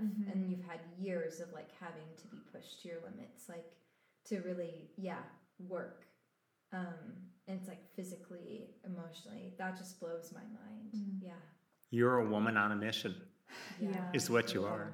Well, and the thing is I think this, just to speak to people's experiences and hardships in their lives, and this is not to compare my experience with, someone who's suffered greatly, but I think you don't know actually how capable you are of something until you are forced in that position. And I think that's a power that exists inside of all of us, is to be pushed to our limits. And, not everyone has the same limits, but your capacity can expand the more you are pushed. And so I think that Well, I think that's what's fun in life is trying something and kind of figuring out where your limits are. Right. And I'll just give an example from marathoning, because I ran a lot of marathons, and there was just a certain point where, you'd say, okay, today I'm going to go out there and run a mile as fast as I can. And so then I would do that. And then you'd write down that time. And then the next week you would try to beat it. And then if you beat it, then the next week you would try to beat that. And here I was in my 40s doing this sort of thing. It's like, okay, how fast can I run a mile? How fast can I run a 3-mile thing? And, you'd be exhilarated if you broke your limit, but at the same time, you'd be disappointed because you'd realize, hey, I'm just an average runner and I'm never going to set any sort of a record. I might beat like some sort of a personal record. So, it's both exhilarating and depressing all at the same time. And I don't know if that is a good analogy for what you're saying or not, but I guess what I'm hearing is, you just push yourself to those limits and you figure out where those limits are. And then you try to exceed those limits. Yeah, absolutely. And, I think like there's really no room for pride because, which is something that has been so difficult personally for me. Even really over like the past year is just taking that out of the mix.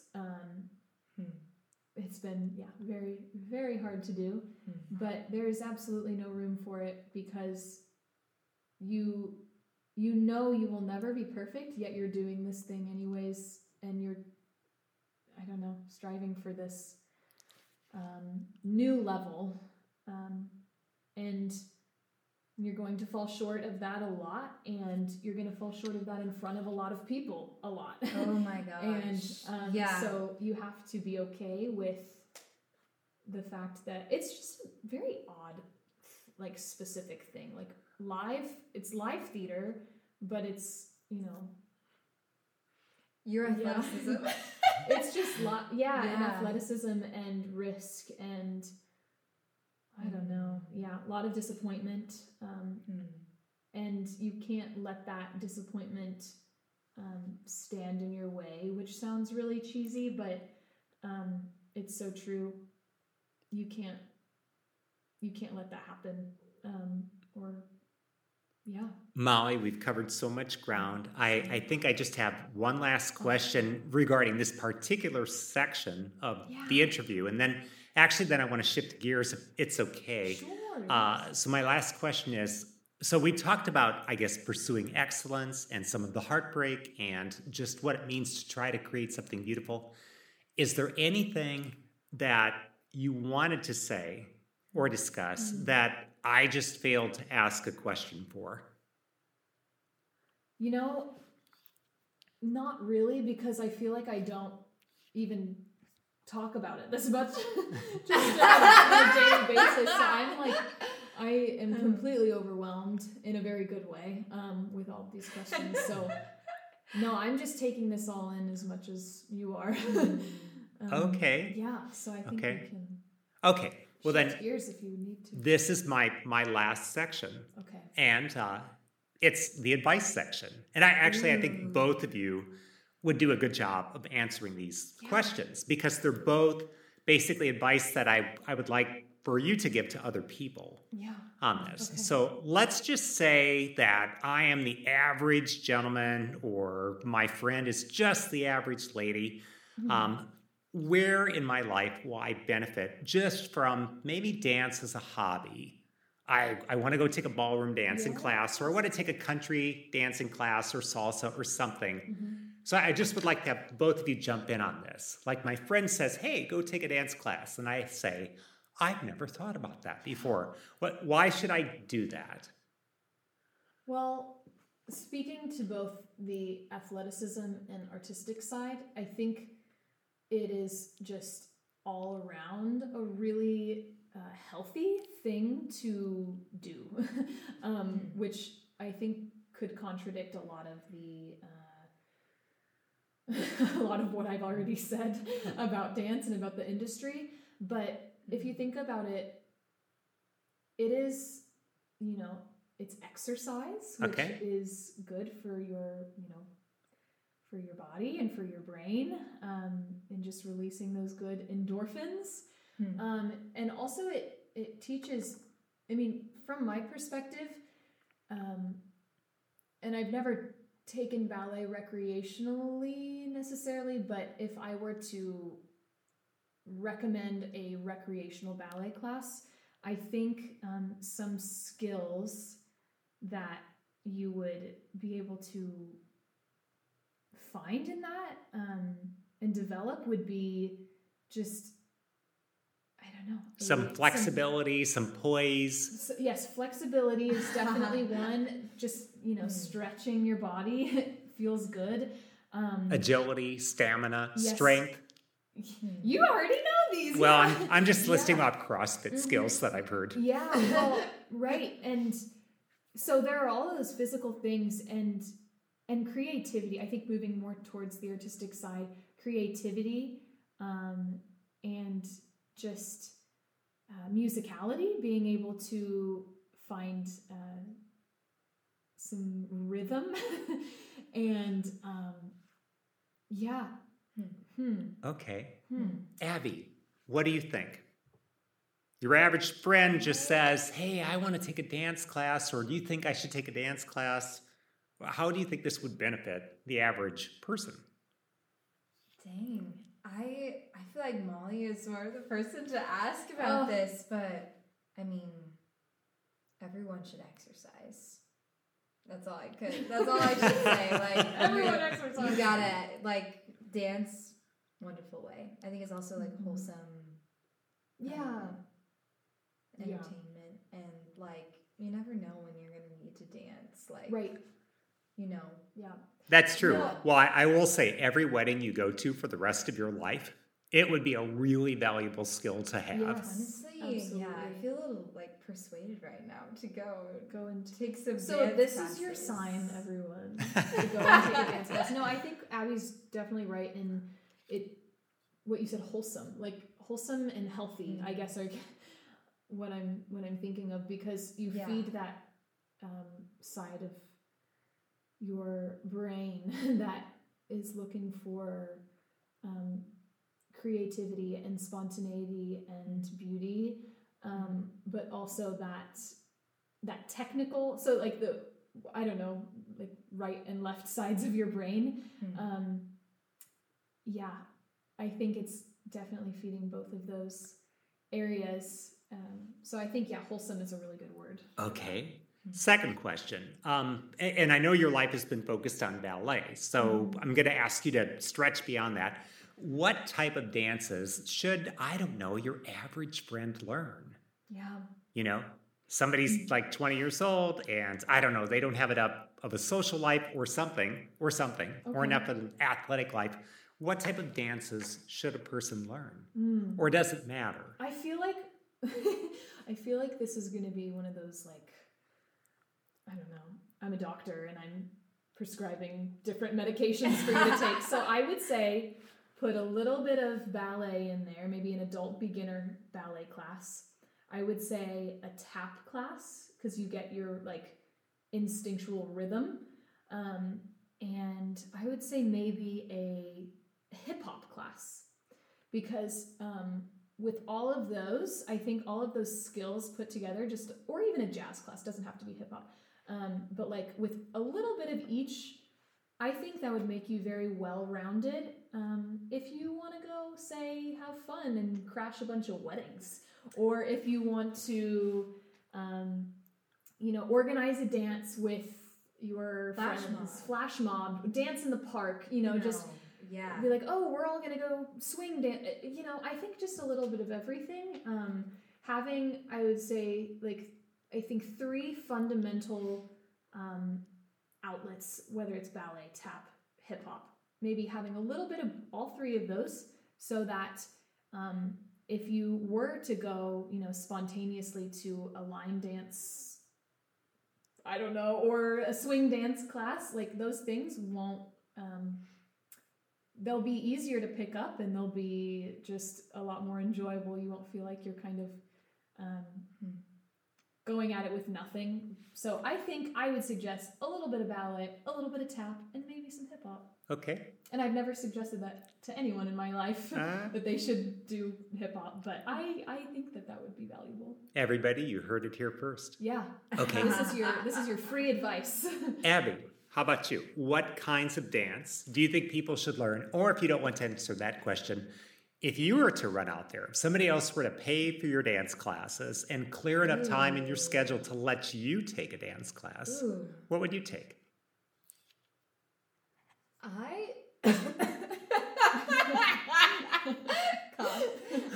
So don't. This is a bad sign. The pressure. She's gonna say. The pressure got the heavy. I think there's a lot of athleticism in ballet, and honestly, like I have considered. I think it'd be so cool. Like I'd love to take a bar class from you, Molly. Like because I remember taking it when I was younger, and like the balance, it just takes so much strength. But also like, yeah, I would definitely take a ballet class. So I can say. Wonderful. You get some good cardio in, right? Absolutely. Too? Yeah, absolutely. It's like everything. Yeah. Yeah. It really is, because if you, which this isn't a style of dance, but if you're a fan of Pilates or yoga, it is your whole body. But with ballet, you know, it is a whole body experience and exercise that you really can tap into that creative side as well. So I think it really encompasses all of it. Okay. Question number 3. What do you think girls think about a guy who can dance? Ooh. I have to ask, what do you mean by a guy who can dance? Do you mean a guy who can dance ballet, or just in general? I think 99.99% of the people are not going to be professional dancers. Sure. So I guess I'm thinking about that group, the 99.99%. Like, I don't know, you go to a wedding or you go to a spring fling. Oh, and I have a strong opinion about this. Yeah, okay, go ahead. I think it's very refreshing when a man is confident dancing. Like, I could just say, like, trying to make a guy partner dance and he feels uncomfortable is, like, such an uncomfortable experience. Like, and I'm not necessarily good, but I can still, like, spaz. I think as long as he's fine, like, you know, yeah. And also, like, it's nice, like, having a man lead, like, a partner dance, too. What are your thoughts on this? So... Yeah, we're just talking about the wedding, the spring fling. I agree. I think that is a valuable skill for the male species to have, is to be able to lead a dance, whether it's a slow dance or just a fun little swing dance. So there's that, absolutely.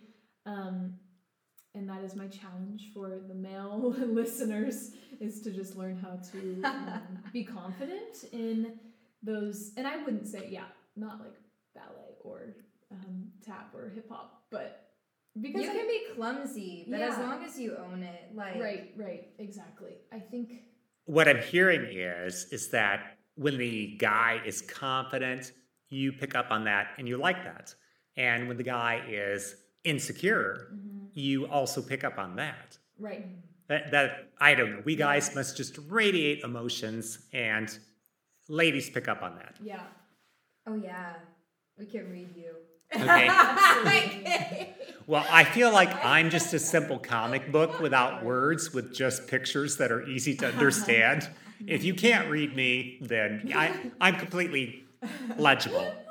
No, I just think it kind of goes back to, like, it's so easy for dancers in any circumstance to feel insecure, whether you are the top professional with, a ballet company, or if you're just, trying to have a good time at a wedding. Like, there is, I think, insecurity at every level. Why wouldn't there be? There's insecurity in every human endeavor. Right. And I think, with dance especially, is because that's all you've got is just your body, yourself, and just, putting it out there to enjoy life is such an interesting, I'm like, why do we dance? Like, it's so interesting to think about, but I don't know. I think going back to what I was saying, like fake it till you make it. Of course, you're going to fall down and be clumsy and not know what you're doing. But that's kind of the artistic side of it too, is it's your body and it's your tool and instrument. And, we can do these things to improve our technique and shape that. But at the end of the day, it's just what you've got, and you've just got to use what you've got. And so if you're not, striving for a professional career as a hip hop dancer or as a, I don't know, professional ballet dancer, as someone who is really good at dancing at weddings, then you just have to appreciate what you have and like what Abby said, just spaz. Just spaz. Own it. Just own it. Own it. And that exists in every single level, from the bottom to the top. You have to own it. I like that. Own it. Okay, own it. Question number 4. Okay. What do you think guys think about a girl who can dance? And if you don't know or whatever, that's totally fine. If you do know, I want to hear it. Mm-hmm. What do you think guys think about a girl who can dance?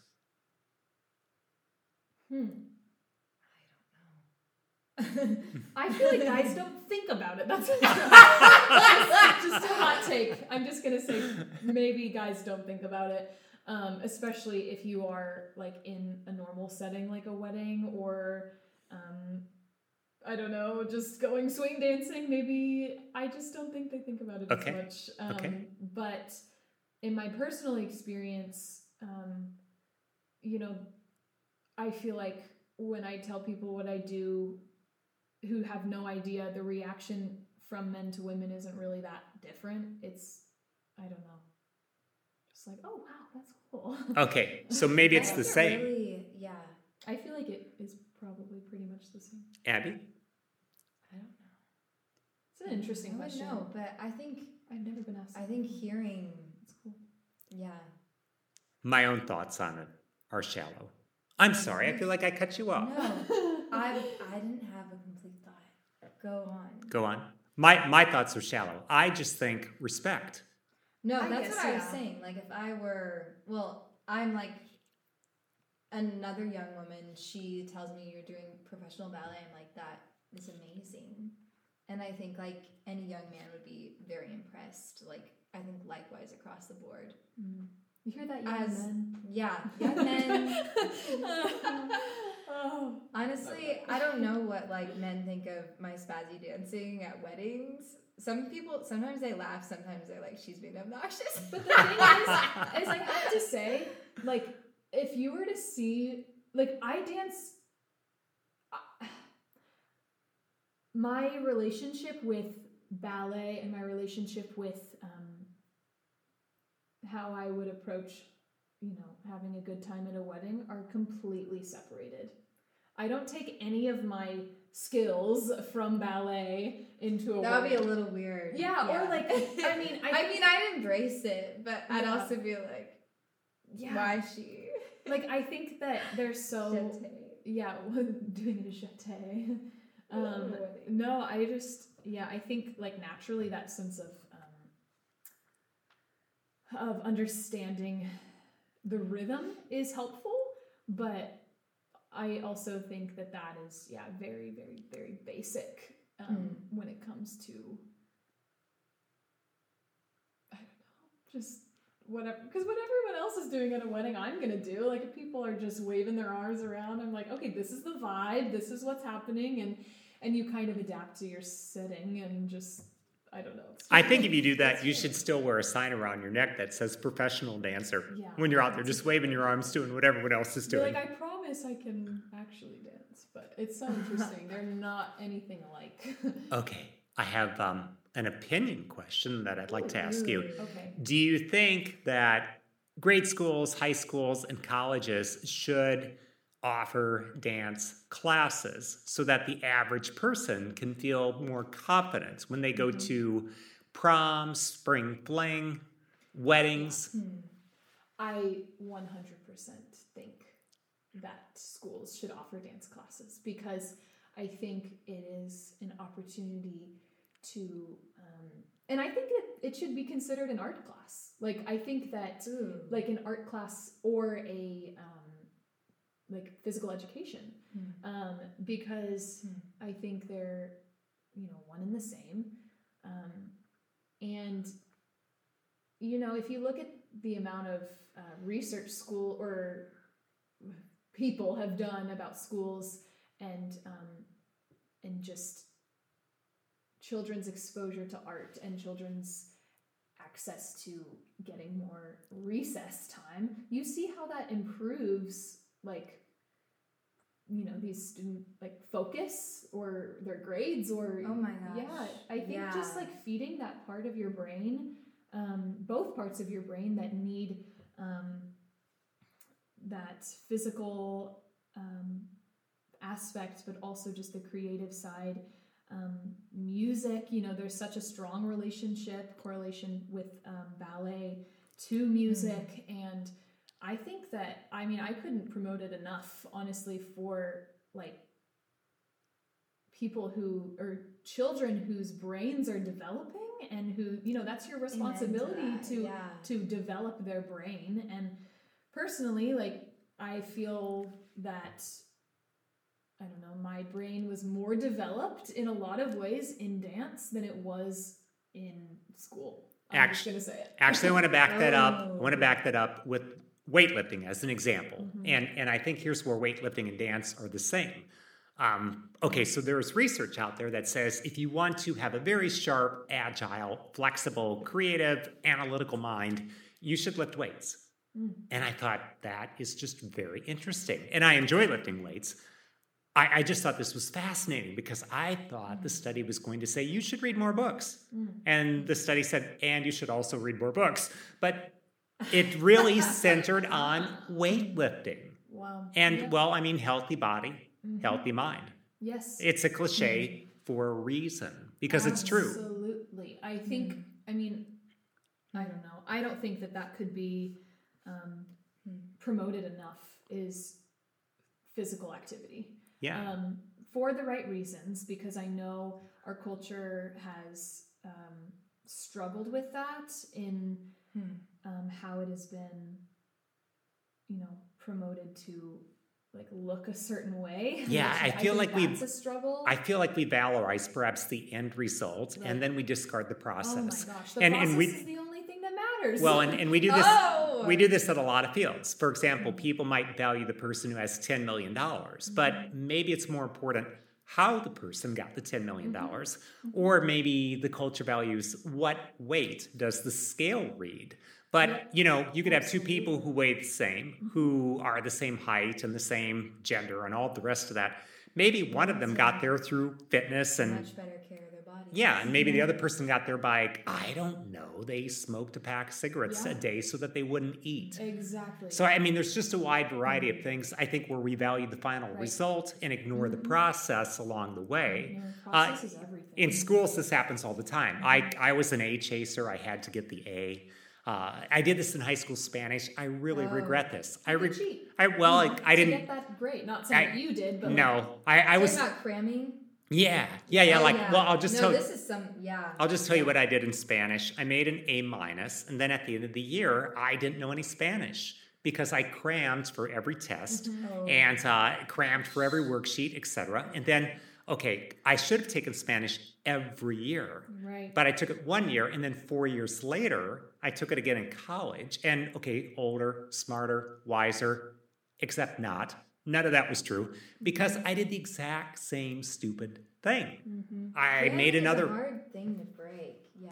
It was so dumb on my part because now I'm looking back at this at my age and I'm thinking that A- in high school Spanish means nothing. Same thing with my A- in college Spanish means nothing because my Spanish is so bad, so very bad. If the option were, hey, go change your transcript and have an F, but be fluent. I would want an F for fluent, is what I would want, Ooh. Obviously, I could have made an A and been fluent. Yeah. So maybe that would have been the best option, but ultimately the grade means nothing. And the fluency means everything, but I have the grade and not the fluency. So that's just another example, I think, of people, I did it, aiming for the end result, the A, Yeah. and skipping the process, like skipping the actual thing. Sorry, my big tangent. No, My I big think tangent. that's really important too, because especially, I mean, there's different pressures for if you were wanting to pursue this professionally, there is that important end result aspect of it. But I think if it's a skill that you see value in, just on a non-professional level, these skills to be more agile, to be more flexible, to increase productivity, because I've noticed that it's helped me to prioritize better. Those are all important things that you have to, I don't know. Those are, I feel like personally, those are the things that matter in what I have learned and in how ballet has shaped me from the beginning. Is time management, is dedication, is faith, putting faith in what you do, and I think that is all in all has been has really shaped me for the better and has helped me to become the person I am today, and hopefully will continue to help me to grow into that person that I'm made to be. And and I think really that could only come from, personally, that growth could have only come from something that was very just intense in a lot of ways. Intense. So Abby, I'd like for you to get a chance to answer that last question. Do you think grade schools, high schools, and colleges should have a dance class every single year that people can take, at least as an elective? Oh yeah, I think that would be the confidence thing. I definitely think is real. Just because I don't know, it's mysterious to me, because I was talking to, I was just asked this man once, I was like, why are you so confident? You're one of the most confident people I've ever met. And I was expecting this life philosophy, and he's like, I played professional baseball for X amount of years. And I was like, that's interesting. Even something secular like that, or my sister, for example, before she had life philosophy or driving religiosity behind her life, she danced and was excellent in school. I think excellence, even if we can have bad motivations, shows us, I think it also, I don't know, this is something I'd ask, because you say people struggle a lot with insecurities even despite being professional. You were talking to me earlier about a lot, the dance field is filled with body image strife. It's just a common thing, or people doing unhealthy things. But I don't know, I see when you get genuinely excellent, and what you guys are saying, not just getting fixed on the end results, but excellent for the sake of being excellent. It comes off in your soul too. It's part of self-confidence. They say put your kids in track because helps them gain self-confidence. I don't know. What would you have to say about that? Dance and confidence. Yeah. I think going back to the performing aspect of dance, if you are, it's all or nothing. If you are on stage, you cannot do it halfway. Do your choreography, you cannot present yourself halfway. And I think that's what makes it so exhausting, is because you could totally be in a place of sheer despair or disappointment completely with yourself, or doubting your abilities. But if you if you are on stage, you are not going to show that. and it's challenging because it's very humbling in a lot of ways, because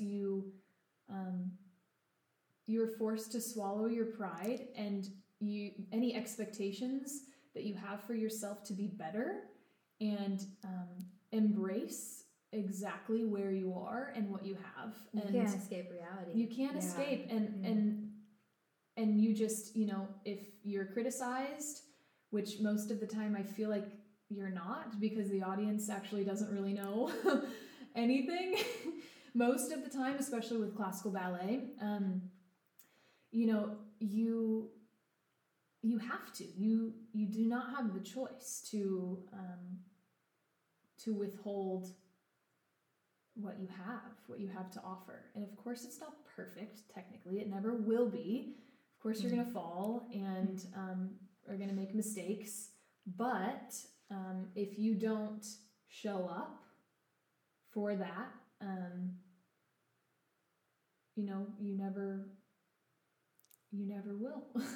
You never will be able to show the world what you have to offer. And it's good. It doesn't have to be perfect, and it can still be good.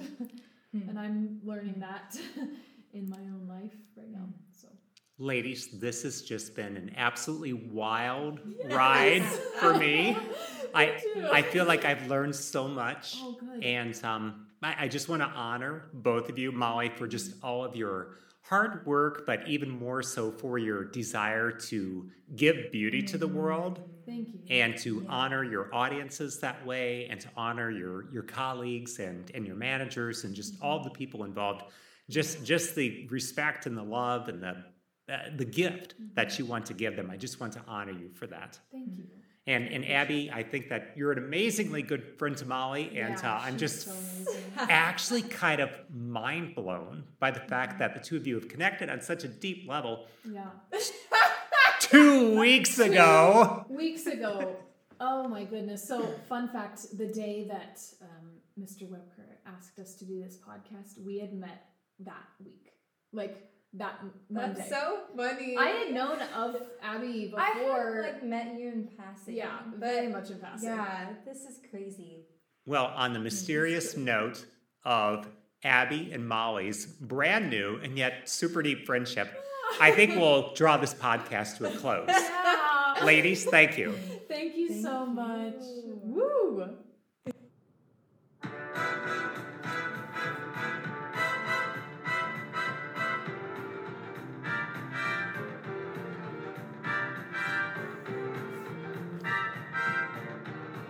Thank you for listening to this episode of Seemingly Ordinary. The next episode will be on a Tuesday or a Thursday. The biggest favor you could do for me would be for you to share this episode far and wide.